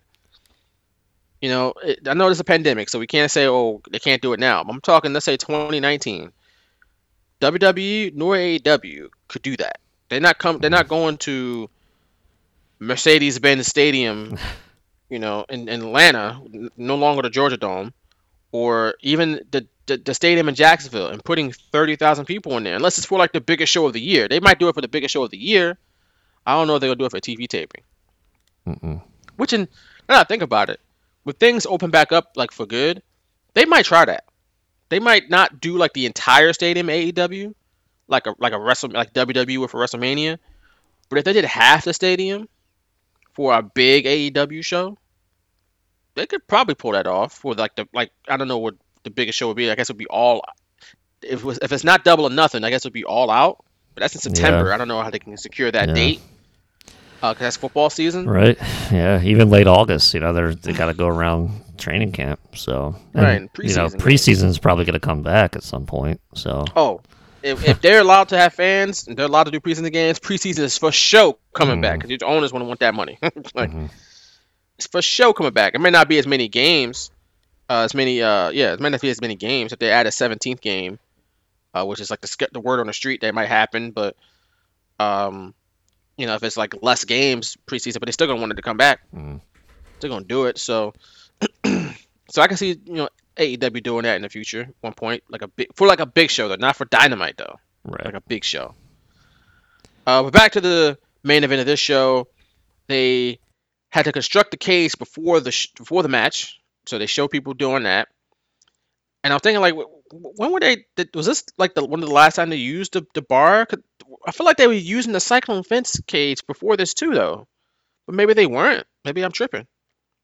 In Breakdown in '98, this was in September. They had the blue bar one still with like a little weird thing at the top. Maybe they used it on Raw because when Big Boss Man came back, didn't they have like the Stooges in the cage with the Boss Man? I think Vince was like punishing them or something. So they might have had the black one for that. So they weren't using the Cyclone fence cage yet. Still, no. If they did, it was like a one-off by this point because I honestly think they just did this cage for Vince. But at the same time, I'm trying to think back. I was like, I could have sworn they had like the chain link fence before this for at least once or twice. But that's what I'm thinking. I know they had it for Hell in a Cell, right? And that's a different match. But the one that surrounds the ring, I'm not sure because they've had so many different chain link cages over the years. There's so many different prototypes they've had. I don't know when the first one was, but yeah. Other than Hell in a Cell, this would be I did write down. I believe this is the first time the black old school cage was used, but it might have been used on Raw just for that Boss Man Stooges segment because I don't think that was a chain link fence either. Because they had Kane. I remember they greased up like the middle of the cage, so when Kane came out, the fire. His pyro was like in the center of the cage on each side. You can make out that's where they kind of like painted where this flammable material, I guess, so the fire would stay. But that's all I got. Because they had before WrestleMania 2 when they debuted that blue bar cage, they had the typical cage, the chain link or Cyclone fence cage or whatever. But then they shifted to that blue bar cage. It's like a reinforced cage, and they just kept it for years. It looked cool. I gotta admit, man, I loved it. I prefer the traditional cage. I did. It looks like I did after the fact. Growing up and watching like these cage matches and starting to watch WCW and seeing their cages, and I compared them. I was like, I think it was the Bret Hart Owen Hart match that why I was like, man, this cage is awesome. I guess just the way it looked. Maybe it was the SummerSlam ring apron that was blue and yellow, that it just looks so cool sitting on top of that. It was all about aesthetic for me. Really, it was. And around this time, I wanted them to move to that like chain link fence type thing, because I was like, that's a real steel cage. But, I guess painting that cage black, it made it look so much cooler because it's Attitude Era, So Yeah. I was on and off with the cages. I liked each one that they've done. I've kind of liked, and like I haven't really disliked one. So I don't really dislike the blue bar. I just know that the guys didn't like it because it didn't have any give. But I think the other one looks so much better. Just traditional cage matches. That's what I think. Right. I mean, yeah, War I think Games, Flair, Dusty, War Games, right. yeah. Hell in a Cell, Tully versus Magnum TA, Starrcade. Like that's what I think about. Or Pat Patterson and Sergeant Slaughter, like all that. Right. Those are the cage matches I think about. I don't think about the bars. Even though I know that they had in WWF for like I guess over a decade, but a long time, yeah. Yeah, a long time, but not really my thing. And I'm glad they still keep the chain link or whatever fence type of cage today. Yeah. So now it just looks weirder because they make it wider so feet can fit through it easier. It's weird, but yeah, still cool. But to the match though, Steve Austin's the first one in the cage, so Vince is the second one out, but he's kind of playing these mind games, doesn't want to get in. He eventually gets in. Steve Austin tries to get in, but Vince won't let him. And then Vince falls off the cage and it's like, "Ow, my knee!" And he's down there selling his knee. It looks like he's in bad. He has bad knees. He's like, "Oh, my knee, I'm hurt." And then Vince stupidly is like, "Ooh, he's hurt now. Now I'm gonna go get him." And he steps out of the cage and tries to attack Steve Austin, but Steve Austin was playing possum. Playing possum, and predictably attacked Vince McMahon when he got out there because Vince McMahon is dumb. The character of Vince McMahon is dumb, I should say. One thing about the word possum, I didn't know for years that the word possum has an O at the beginning. Yeah. I didn't know that until the last 5 years or so. I was like, whoa. Yeah. I possum. remember if they had said something like that on the closed caption, I'd be very confused. I'd be like, there's no O before. I don't know why that's a typo in the closed caption. It's possum, Possum. Like, it's possum, not opossum. We don't say opossum, but yeah, I thought the same thing. There is an O there. Eventually, Steve Austin beats up McMahon into the stands, and it's just the fans, and they're yelling at him. God. McMahon's ass. You see that? Did you see the fan that threw something on Austin's back? I did not. I was typing. God, that was amazing. What did he throw on him? It was so you don't see it right away. You just see something come flying on Austin's back, and all of a sudden his back is drenched in wetness. And man. I don't know if it was a beer or a soda or what. And I believe it was right after, Mike Chioda is the referee during this match, and he's following them, and he's trying to, keep the fans at bay, that exactly where Austin and McMahon are. He's trying to, give them room. So he yells something at a fan, and he turns around, and then, I don't know if it's the same fan or somebody else, throws something, and it hits Austin in the back, and you could, see Austin kind of, it's when he turns around a little bit and starts going backwards, but he doesn't, seek out a fan or anyone. And Mike Chioda, obviously, I think, sees that, and he comes at the fan, he's almost nose to nose with him, and is like, what the F is your problem? He says something after that. I don't know if it's the B word or the P word or whatever, but oh my God, it's hilarious. I totally missed that back then. And then there's a cop or a security guard following them on the stairs, and the dude literally comes up and he's pointing, or the security guard or cop is pointing with his finger at that guy, telling him to sit down. So I think you could see it, who he's talking to, because that guy's responding to it. But then again, he could be like, it wasn't me. I don't know who you're talking to. He could be lying, obviously. But so I don't know exactly who threw it. But oh my God, I missed that. And I saw that just watching this today. And it was one of the funniest things I've seen. Because every Austin match was like this. It went in the crowd at this time. Like, he couldn't wrestle inside the ring for a half hour. Like, they always went into the crowd. And this was the first time I really saw something like that. It just made me laugh. I was like, oh my God, that's amazing. Damn. Yeah. Yeah, he was like, take a seat, man. Sit down. Pointing his finger right at his face. It's hilarious. Like Kyoto not taking that. What the F is your problem? Like, maybe like red lips, that's pretty sure that's what he said, but pretty sure. Too funny. Earl Hebner would have been like, hey, that's a nice. That's not nice. Look at Earl. Come on. Stop it. Leave Earl alone. The coward calling a draw. Come on. Oh, man. But at the end of the day, all this stuff is happening. But the match has not officially started yet. Because neither guy... Bell does not ring. It's hilarious. They haven't been in the ring at the same time. So, technically hasn't started yet.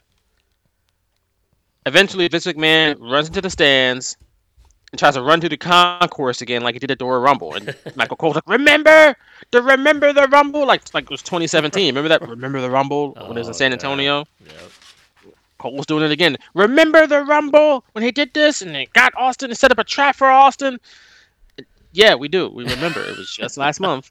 You can't say Vince was feeding him that line. Right.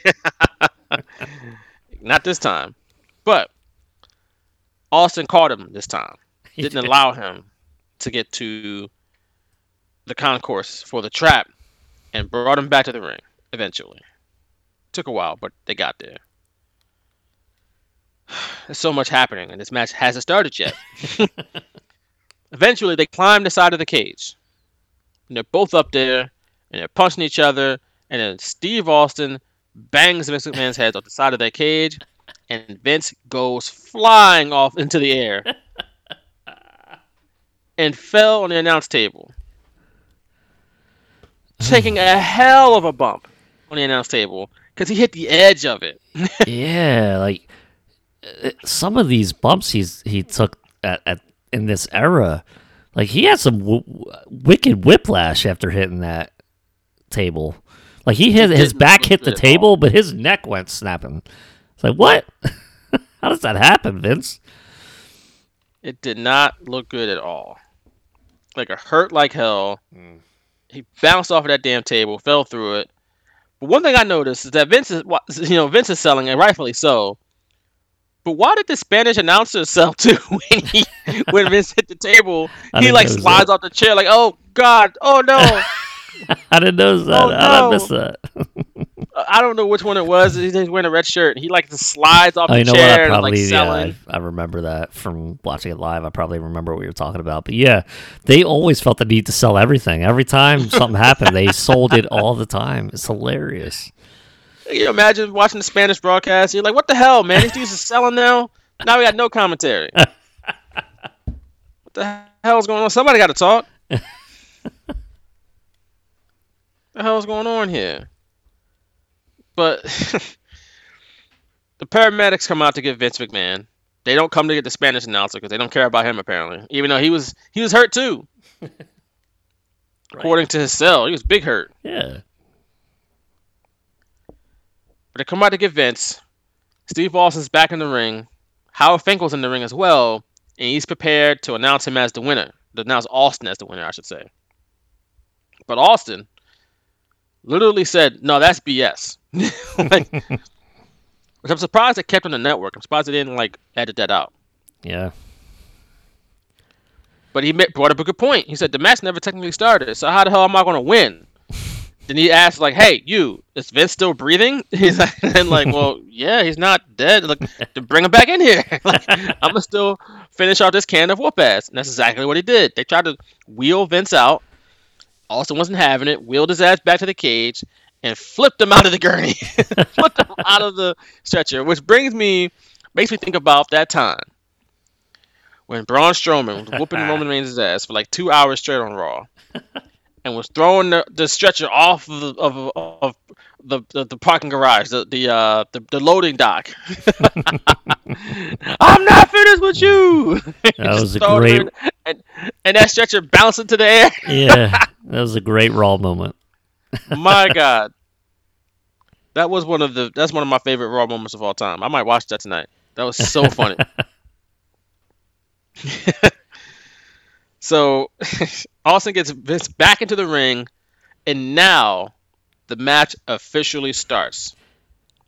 So you look on Wikipedia, you're like, this match is only 7 minutes and 20-something seconds? It's like, not quite. The whole thing was well over 20 minutes. Yeah, this the action before the bell rang was probably longer than the actual match itself, that's probably true. So. This was a segment with a match in it, too. Pretty much. So the match is officially started, and of course now Austin's beating the hell out of Vince McMahon. He's about to leave. Austin's like, all right, I'm done. But then Vince sits up and flips him the bird. So that brings Austin back into the ring. Now he's really upset. He starts beating up Vince some more. But Vince somehow fights back a little bit, but that doesn't last too long. Austin gets the better of him again. He's about to leave yet again. But Vince hits up and gives him the double bird. Not just one, but two. Oh, that stings even more. Oh. Now Steve Austin's really, really mad this time. And he goes back in the ring and beats the hell out of him again. And this time, hits him with a stunner. So now it's like exclamation point. I put some stank on it. Now I'm really ready to get out of here. Instead of leaving, though, Paul White, as Michael Cole said, comes up through the ring. And everybody's like, whoa, the Giant is here. Because nobody knew who the hell Paul White was. Just the Giant. He comes up through the ring and starts beating the holy hell out of Steve Austin. So now it's like, man, Steve Austin, he's for sure about to lose now.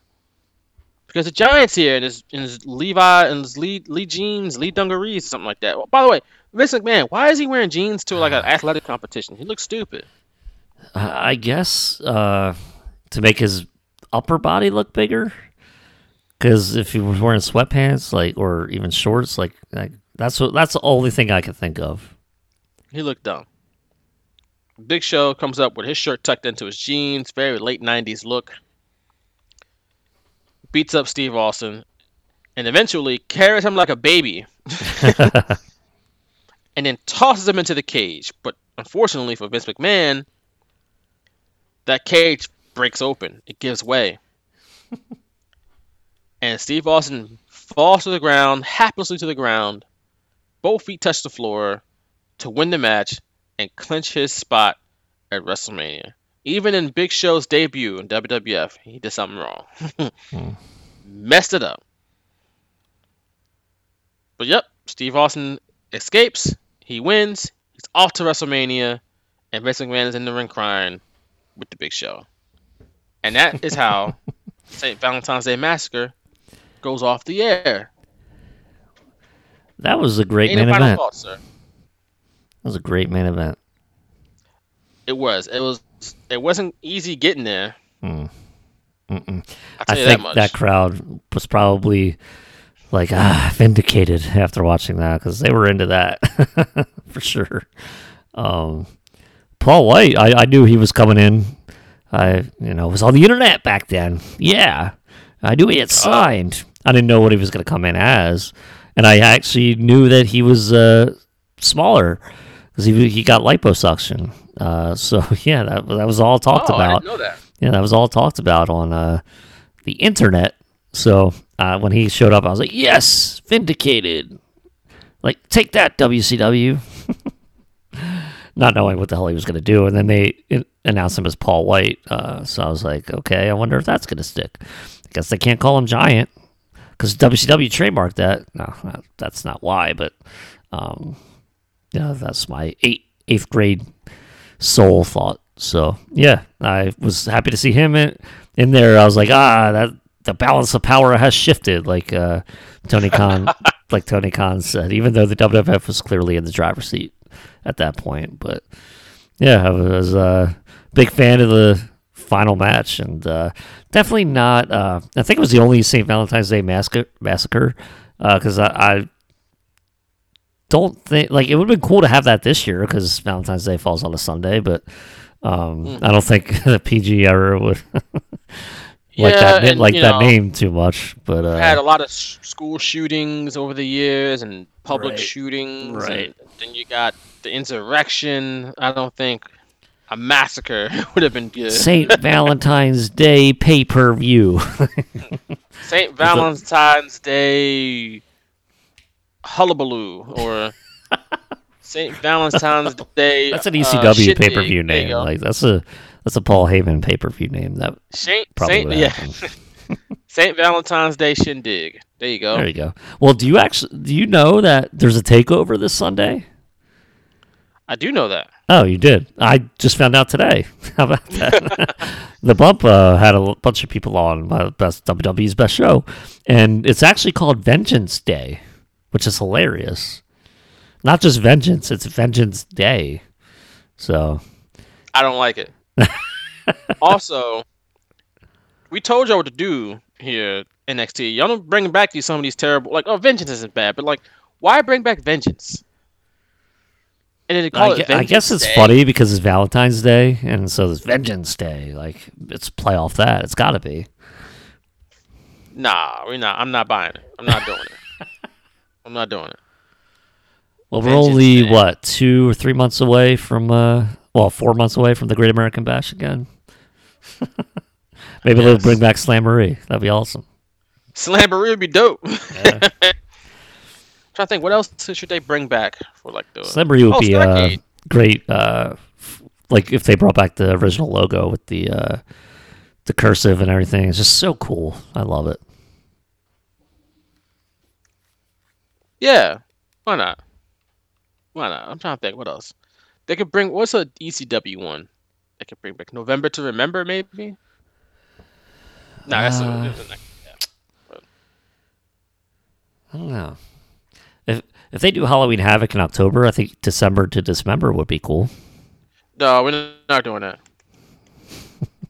You can We're not you doing can wash away the filth of 2006 by putting the NXT brand under that and having them rewrite history for that name. No. Holiday Hell's a Not good doing one. it. Holiday Hell? Yeah. That was an ECW name that WWF used actually in 95 or 96 for their tour. They call it the Holiday Hell Tour. And it's hilarious that I know that because Paul Heyman did a promo on ECW, just like a voiceover. It wasn't like him in the ring with a mic or anything. He's like, he says something about WWF stealing their Holiday Hell name or something like that for their stupid tour. And it was hilarious. I was like, oh my God, they did steal it, those jerks. Because ECW had an event named Holiday Hell. So that was funny. Holiday Hell's a cool one. It would have to be in December, though. So I don't know what you would do with Starrcade. Unless WWE made it a main roster event, but don't see that happening because God forbid they get rid of TLC. It could be a dope NXT show. But I would get rid of TLC for Starrcade. You know what I want. Get rid of Survivor Series for Starrcade. Said it every time, but whatever. I'd rather get rid of TLC just because I don't see them getting rid of their big baby.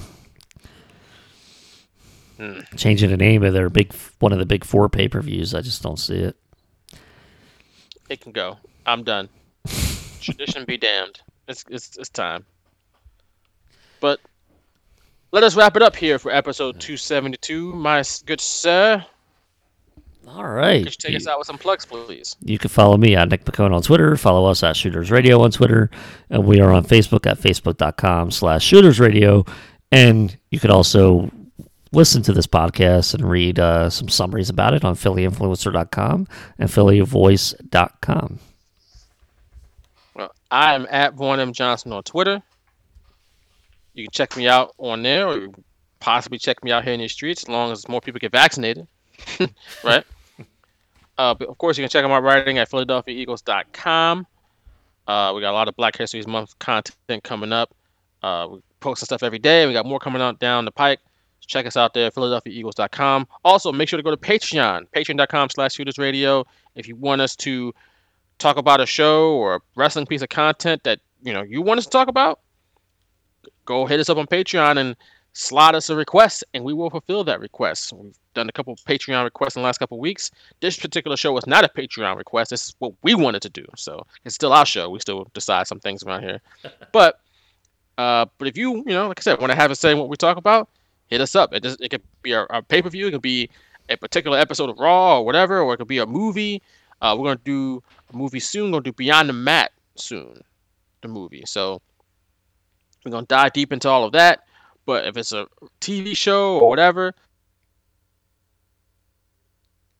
as long as it's wrestling related, hit us up, patreon.com/shootersradio, and we will fulfill your requests. But until next time, for Nick Pacone, I am Vaughn Johnson. Thanks for listening to episode 272 of The Straight Shooters, and we'll catch y'all again next week. Peace.